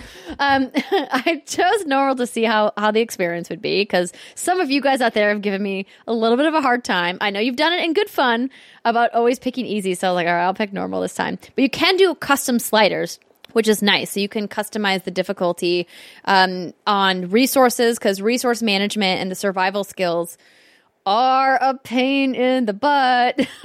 Yay. So it's like the criticisms that I've seen is that people don't really know what this game wants to be and if it does any element particularly well. I would say the thing that they do the best is storytelling, particularly in cutscenes. The VO work is really well done. I think the characterizations of these people, both the ones that are on Joy, the ones that aren't, and kind of how they interact with each other is really well done. The narrative work is really fascinating. It really kind of has the hook in me of like, I want to know where the story is going and like what happened in this world. And they've really kind of made it a mystery in a great way that incentivizes me to keep playing and to keep discovering and to keep searching for extra pieces of lore throughout the world. However, the mechanics in the game and how they all come together still feel a little bit jumbled, and it's kind of hard to figure out like where my priorities are supposed to be. There's a lot of collectibles as far as items that you can hold in your inventory, and of course I kind of shook my fist at encumbrance, which is a big part of this game, because I hate encumbrance in games. I just want to hold all of the things. Mm-hmm. Let me hold my wooden bowls and my spoons in Skyrim. Exactly. Just give me a bag of holding. The bandages. It'll all be fine. So they do give you a pneumatic stash, which is kind of like a persistent vault where you can dump things into, and then whenever you find it, there's no limit to what can be in your stash, and you can just continue to dump stuff in there, which is kind of nice to have a little hoard. But learning how all of the items work together has kind of been a process. So there's recipes that you pick up in the world for certain items, but I learned how to craft these items, and then I find the recipe like an hour later, and the game's like, you found the recipe for bandages. And I was like, yeah, but I've been making bandages this whole time. What are you talking about? But now you know how to make them for real. Yes. So it kind of feels like some of those procedurally generated steps aren't kind of linking up together in the right way. And the difficulty ramp for some of the stealth sections has really been frustrating. So last night I played this one stealth section where I'm in a military camp where there's guards everywhere, and if any of them see you, you'll set them off, and you can't blend in with them like you can with some of the other stealth sections of the game. And I had to play it so slow because if you die, it like kicks you out, and like there is a permadeath option in the difficulty settings that you can turn on if you want to, and I was like, no thank you. No, but it's really tedious, and I just got to the point where I'm now in one of the villages where I have to take Joy and blend in with all of the people who are on Joy, and it's frustrating because the Joy meter is difficult to indicate just how long you have. It does kind of have like a little bit of a countdown, but you don't know where you can pick up Joy. You have to find these little Joy mood booths that are technically telephone booths that you go into and then like dispenses a pill. You take the pill and then you're back out into the world. But if you let your Joy drop below a certain level, they instantly recognize you as a downer, and they attack you. They like run after you with frying pans and rolling pins. And I'm like on my way to the booth to get the Joy, and I haven't figured out if I can hold joy in my inventory so I can just like tap a button to re-up my joy pills. And it's tough because you can overdose on joy really easily, and then the game penalizes you for overdosing. So it's this really small window between being at the perfect balance of having enough joy in your system. You can actually do a little bit of exploration in these zones without having to worry about where the next joy supply is, before you either overdose or you're in withdrawal. And then if you overdose too many times, it like permanently damages your memory. And then if you're underdosing, like you're in withdrawal and you have all these other health effects. It's like real drugs. It's stressful. Here's how to manage a real it's drug like a real addiction. life drug. There's a life lesson here for those who don't do drugs, kids. I'm interested in this game for the story, and it sounds like you are enjoying that as well. But it sounds like there are some tedious mechanics in this game that don't maybe feel necessary to be a part of the experience. Is that kind of what you're thinking? Yeah, and I don't want to go on too long about this, but I think my biggest takeaway so far with my early hours of We Happy Few is that the world building is done really well, and I'm enjoying it, and it's enough of a hook to keep me playing. The exploration is nice. I like the art style, even though on my PS4 Pro, it chugs a little bit more than I would like. Textures pop in and out sometimes.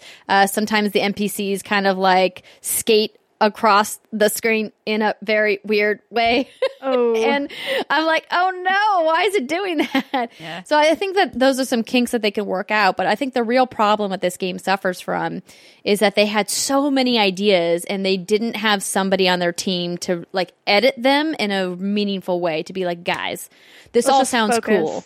Yeah. But we can't be an open world adventure, exploration, roguelike, narrative-based game and like do all of those things well, right? That they need to kind of also don't forget survival and stealth elements. Let me throw those into the fucking pot too. So I think that's really what's happening here, and why this game took so long to come out is that they kept iterating and iterating and iterating, but at no point does it seem like somebody on their team said, hey, maybe we should stop adding features and start polishing what we have. Maybe instead of iterating, you should edit. Yeah. That's probably what needed to happen here. But iterate. So far, sorry, I accidentally hit the wrong button there. So far, it's been fun, and I'm interested to learn more and see how these storylines play out. Cool. It sounds like the story's the main thing, and they should have focused on that. Yeah, because like that's what I think the world and everything that they brought, and maybe they should have made it more BioShocky, you know. Mm-hmm. But a lot. Yeah, also check it out. Yeah, I mean, I'm definitely, if you guys are, I don't know why my Stream Deck is freaking out. Sorry, everybody. No. On the OBS broadcast. I don't know. Oh no, we lost Steimer. We lost you. What? Oh no, everything's popping in and out of texture. What's happening? What's going on? How did your that camera close? is gone? Like, no, Skype just closed, but I can still hear you, but I don't know how it closed. Huh. Weird. And I don't know what the hell's going on. That's super strange. That's super strange. This is weird indeed. Okay, I'm back. There she's you are. back, ladies and gentlemen. She's back. So bizarre. I have no idea what just happened. So I'm going to go ahead and use this opportune time to take a short break before we come back to our final segment of the show. If you guys have any questions about the games, of course, feel free to reach out to us. And we are going to take a short break, and we will be right back.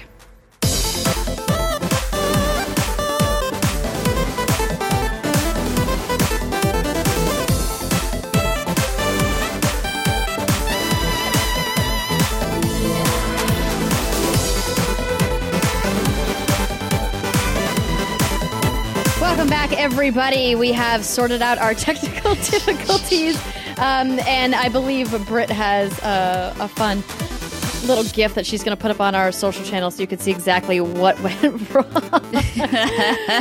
In case you missed it, don't forget twitter.com/what'sgood_games, facebook.com/what'sgoodgames. So we are here to talk about our dear friend, Miss Naomi Kyle, who has a brand new show. I do. Congrats, by the way, on launching your show. I know it's been a couple of weeks now, but yes. How's joining the podcast community been like for you?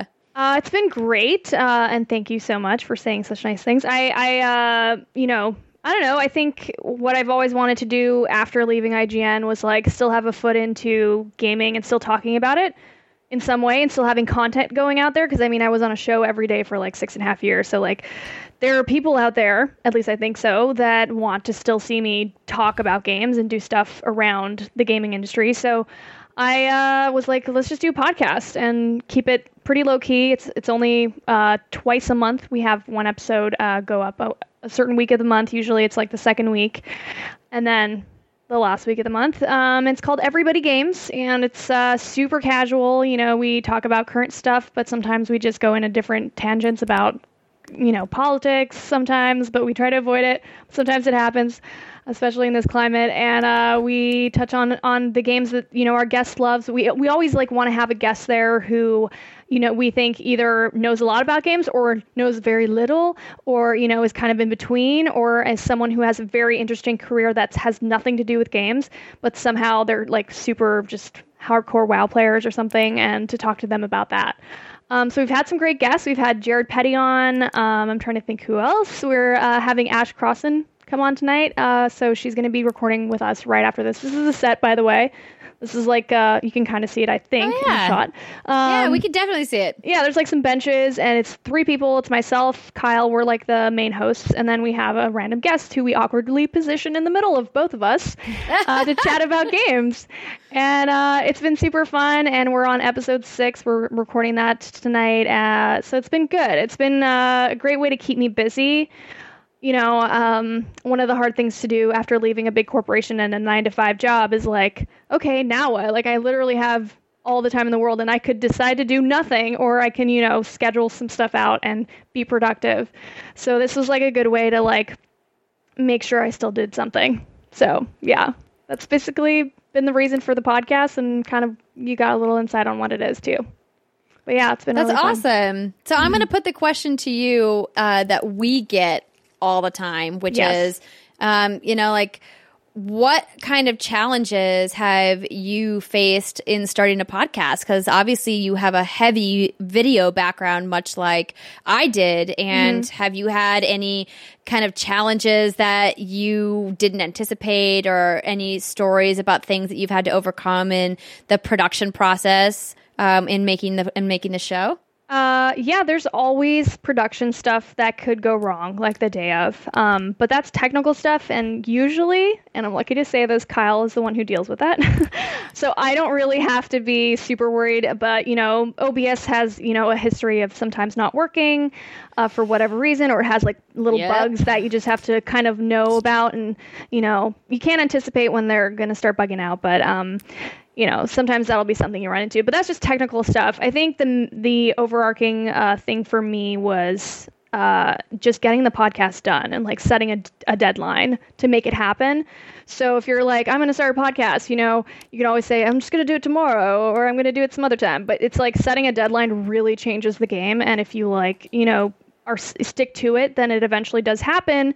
And, you know, then you're in that mindset of like, I'm going to do a podcast every 2 weeks or however many times you want. So I think doing it, and then there's the challenge, of course, of making a set. And this is, you know, in one of my bedrooms in my apartment. So the challenge was figuring out how to use the space intelligently. So there was a lot of pre-planning, how much it was going to cost, like how much budget-wise could I spend on all of this. So setting a budget is super important. And, you know, what materials to get. Like, I had to figure out what size of table I needed, and finding it, like, where do I even start? I mean, if IKEA by chance has the perfect size, I'm going to go to IKEA, but you have to do that research beforehand. And it all kind of came together once I just buckled down. I knew I had a set price of like the things I wanted to buy, a set price on how much I wanted to spend. And I just started buying. And it was a little nerve-wracking at first because you're like, oh, there goes my money. Bye. Okay, hope this works. But yeah, so, and then like putting up these soundproofing things, like I anticipated a certain number of them, and then I had to order more, like halfway through setting enough. it. Yeah. And we were like, we're doing this week. Like, we need to get this fast. Thankfully for, you know, Amazon Prime, and it's amazing, shipping, 2-day shipping stuff, that saved the day. But yeah, I think those were kind of the main things. And then making sure we have guests, like how many people are willing to drive to my place in Los Angeles? Like, how many people even have a car? Yay, Christine. Okay. I'm here. I mean, definitely. You guys are all super invited. We can actually fit 2 guests. We have another bench that we could use and another mic. So we could technically have 2 of you guys on at a time. Or maybe we'll figure out something where we can get all 3 of you. That'd be awesome. But yeah, so because we do have a small space. We'll be like, hey, Kyle, you're cool and all, but we're kicking you out for this episode. Yeah, maybe we just do that and just have the 4 of us. I'm sure Kyle won't mind. He likes the technical stuff actually a lot, so maybe he'll make the exception. I don't know. So I think that those were some of the challenges, and yeah, like making sure guests are available. And like sometimes people are like, no, man, I can't do it for like another 3 weeks. And then you're like, okay, shit, we need to like record an episode this week. Who do we get? And most people so far, crossing fingers and knock on wood, that they've all been super down to drive, in Los Angeles traffic to get here, and just super down to be part of it. And every time we've had a guest, every guest has been super, present and excited to be there, and like, wanting to talk about whatever the subject matter is and whatever their new project is, and to talk about games. So it's been a super great experience, and I just hope it continues that way. Yeah. There you go. Those are some of the challenges. Generally speaking, there's always something. But just be prepared for that.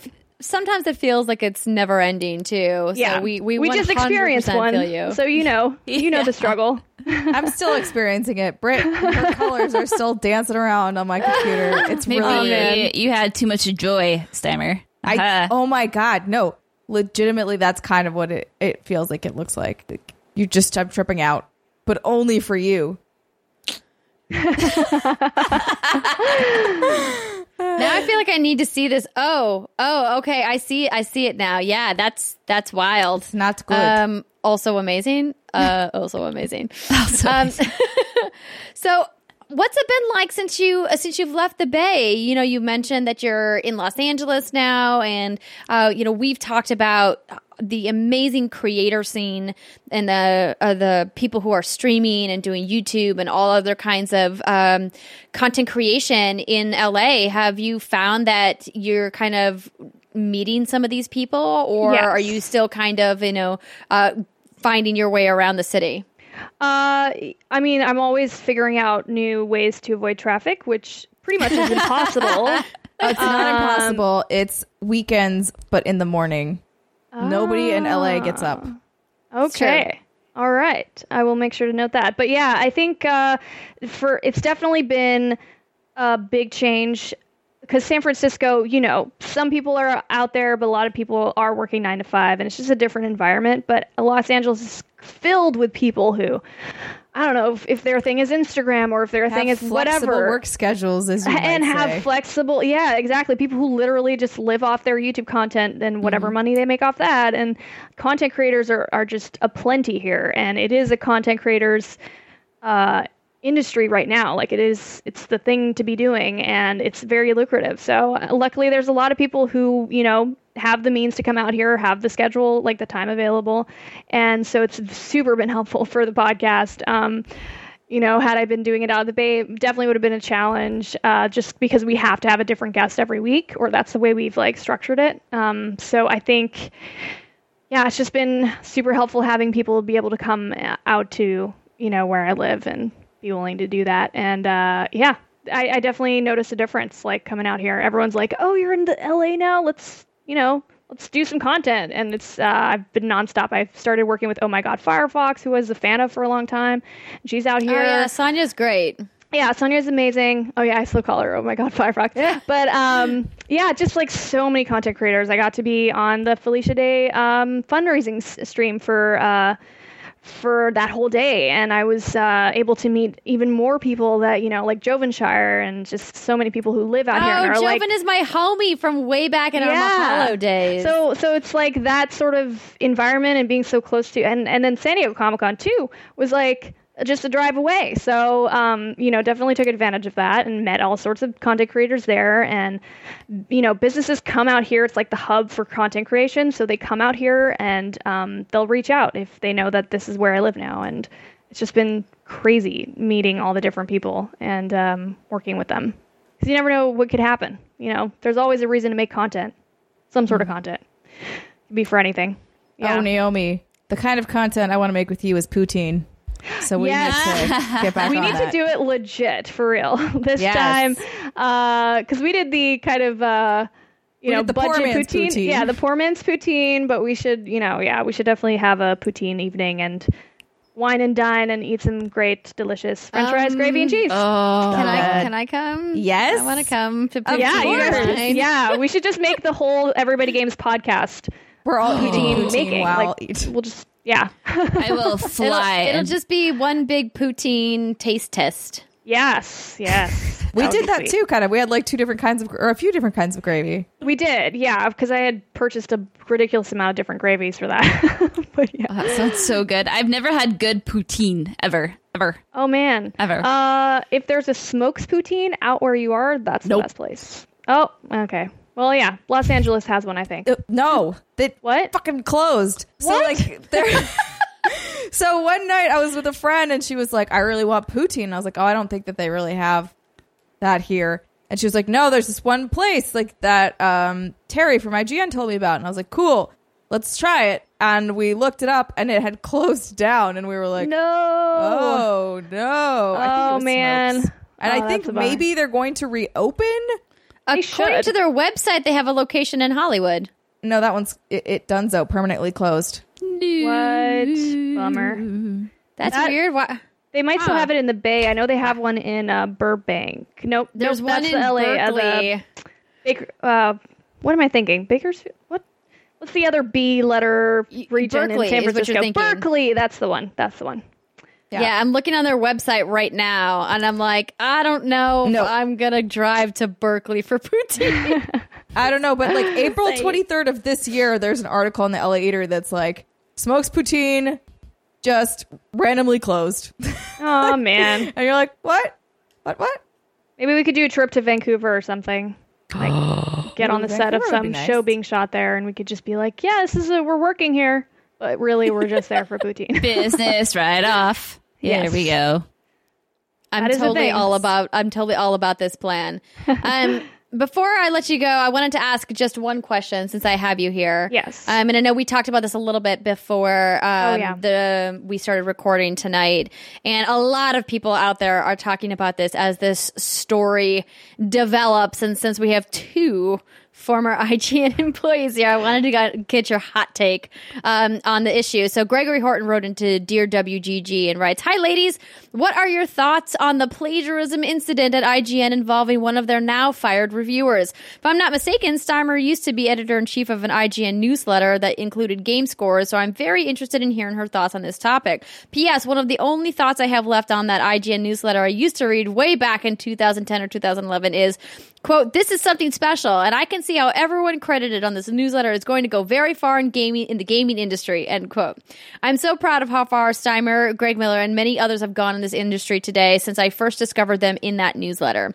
It is a shame that Philip may never know such success now that after what he has allegedly done.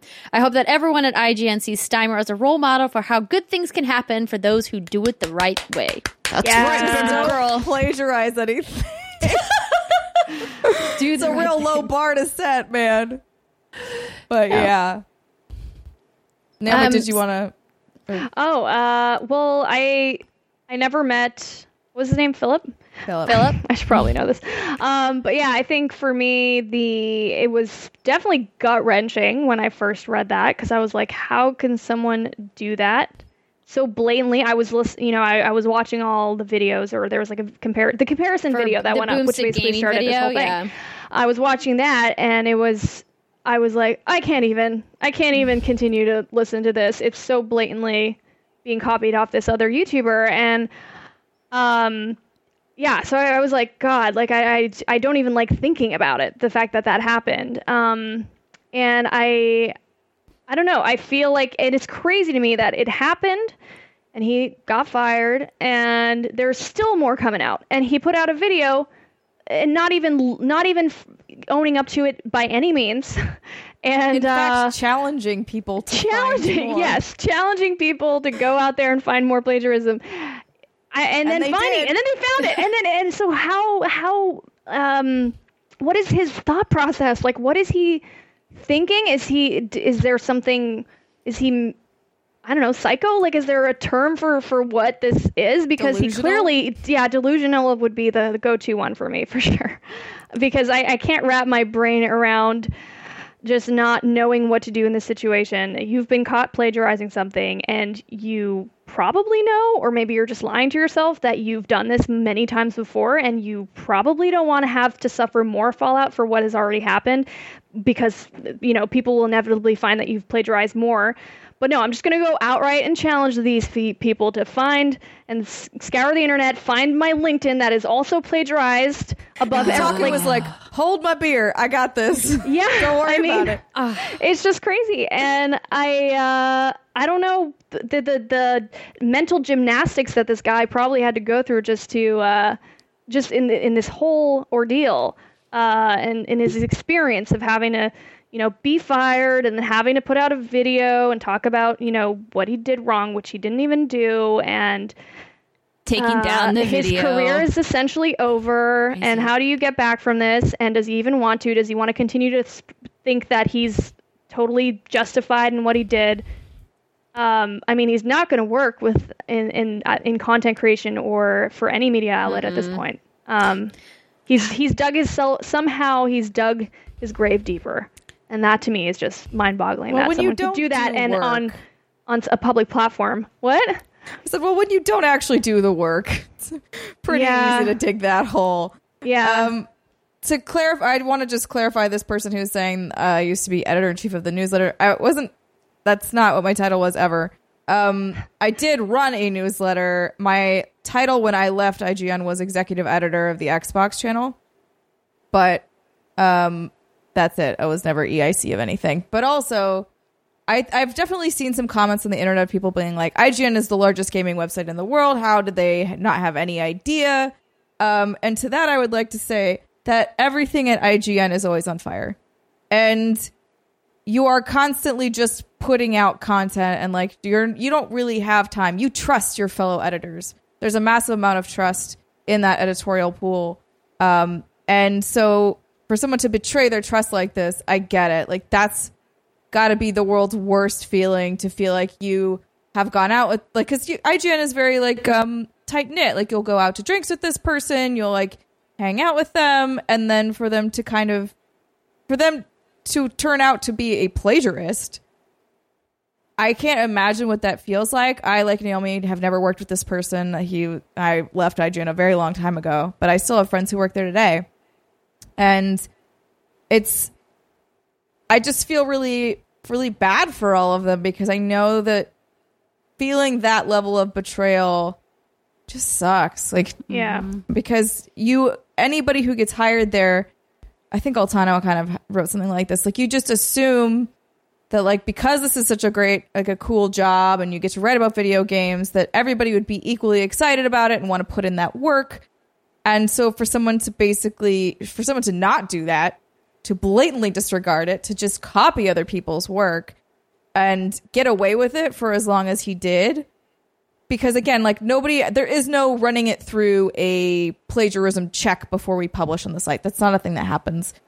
There are editorial checks, like you will have somebody else read through it to try and make sure that they catch any errors. It's never that intensive of an editing process, I will say. Like, usually it's mostly light editing from what that was my experience. But you're not checking it to make sure that he didn't rip it off of someone else, because you assume that in the hiring process and all these things, you will find somebody who's genuinely excited and passionate and like wants to be there and wants to put in the work.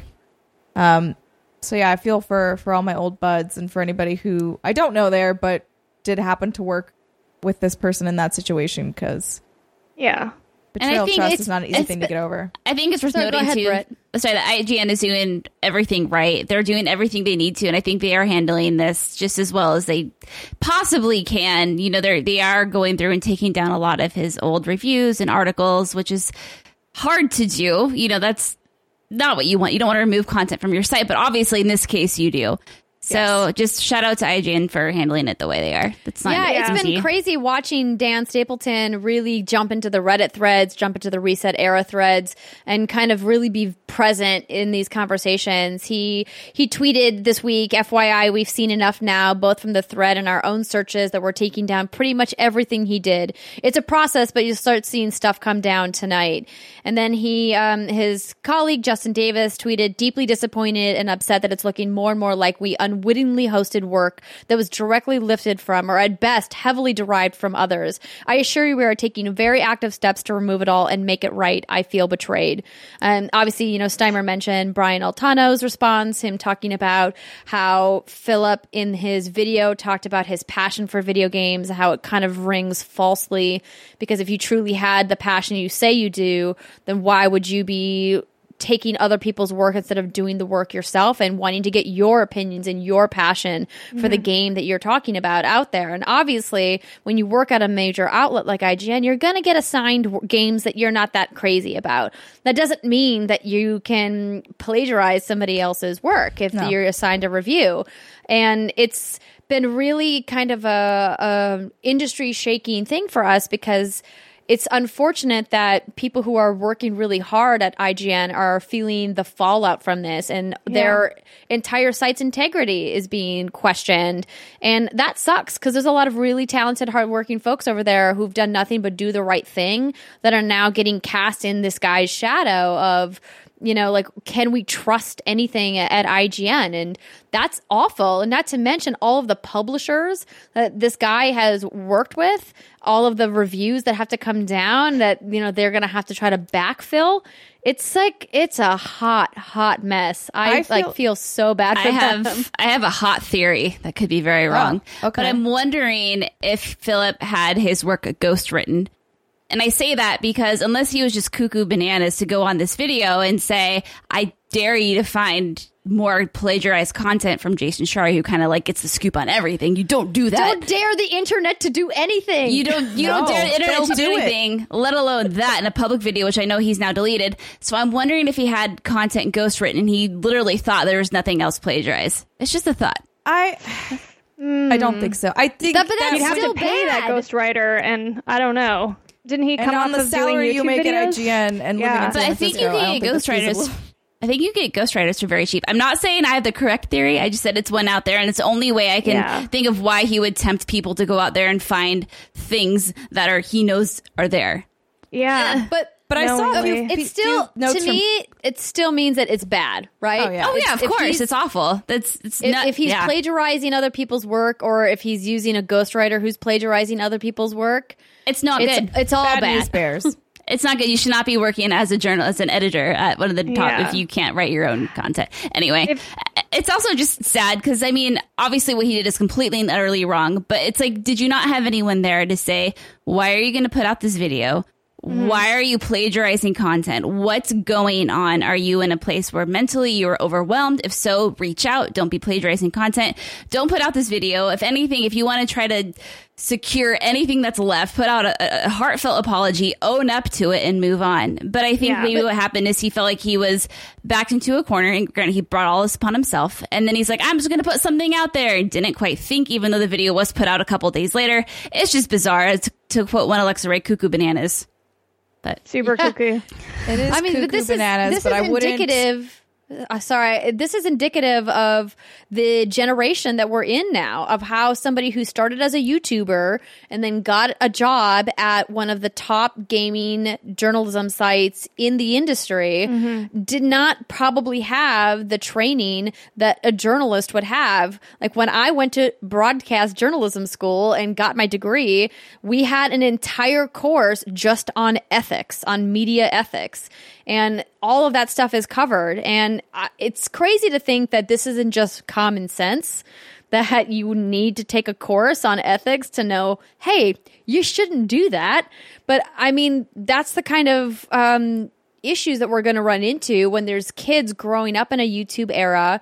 They start watching YouTube when they're in their teens, start streaming when they're in their teens, and then they just come up the system not knowing or having somebody there to tell them what's right and what's wrong. I mean, we all hope that they have that moral compass inside to say, this doesn't feel right. I shouldn't be doing this. This is cheating. This is stealing. This is wrong. But sometimes people don't have those. People don't have that internal guide, and they need an outside person or an outside force to say, yo, don't do that, bro. That ain't cool. Maybe that's the case here. I'm not condoning. I'm not saying what he did was okay. I'm just saying, like, I hope that we don't see more of this for that reason. Oh, other big outlets are like having a lot of internal meetings right now. Does anyone need to own up to anything? Because hot damn.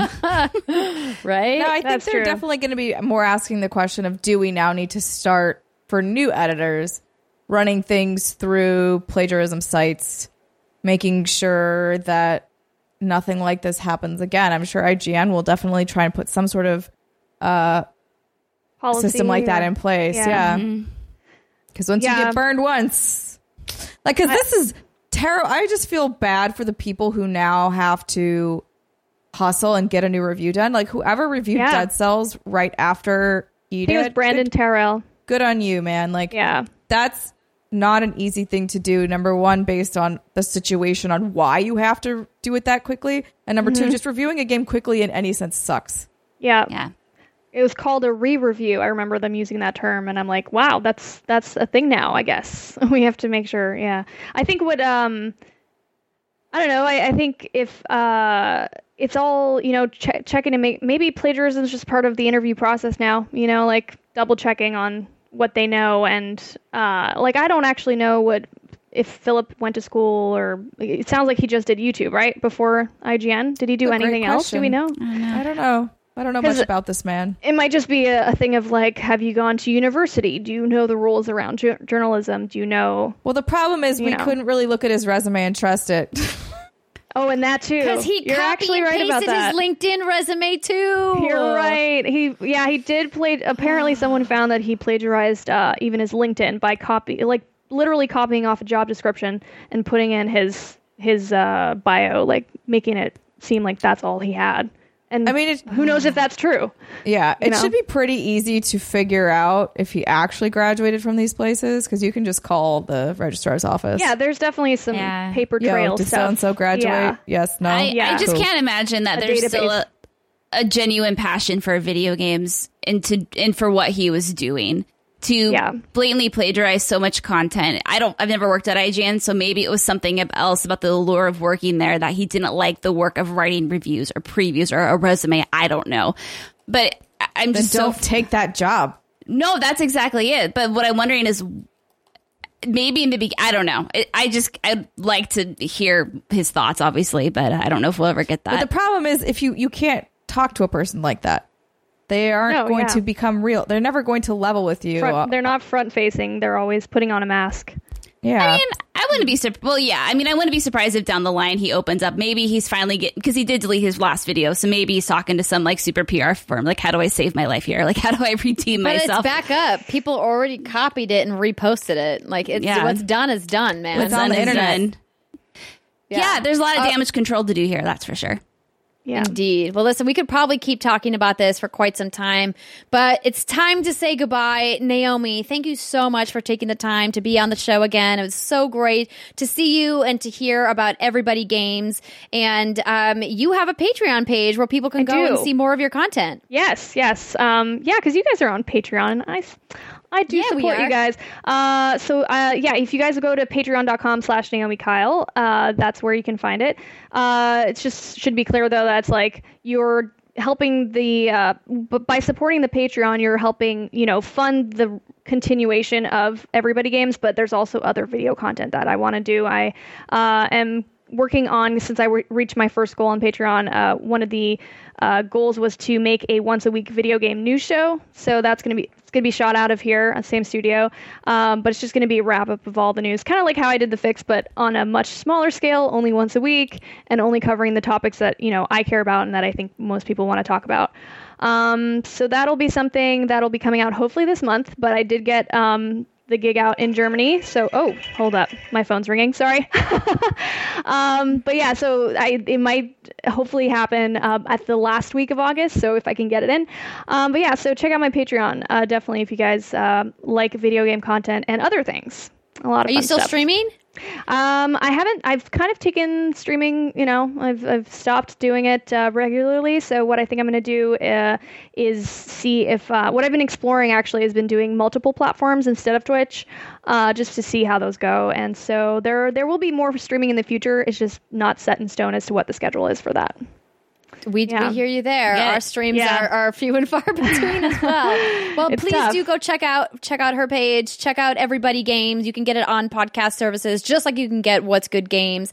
Thank you so much to everybody for tuning in this week. Again, even if you can't support on Patreon or you can't, do tips or donations or anything financial, a like helps, a share, Yes. a subscribe, a review. Just a little bit of your time helps both Naomi and helps us and helps lift female creators, something that we talked a lot about last week when we were talking about Level the Playing Field. So please head to her channel and stop by and say hello. And we will be back next week with lots more news and lots more gameplay to talk about and more details on that awesome happening that's going down at PAX, because Gamescom kicks off. Naomi's going to Germany, and there'll hopefully be lots of juicy news stories for us to discuss. Until then, have a great weekend, everybody, and we'll see you next time.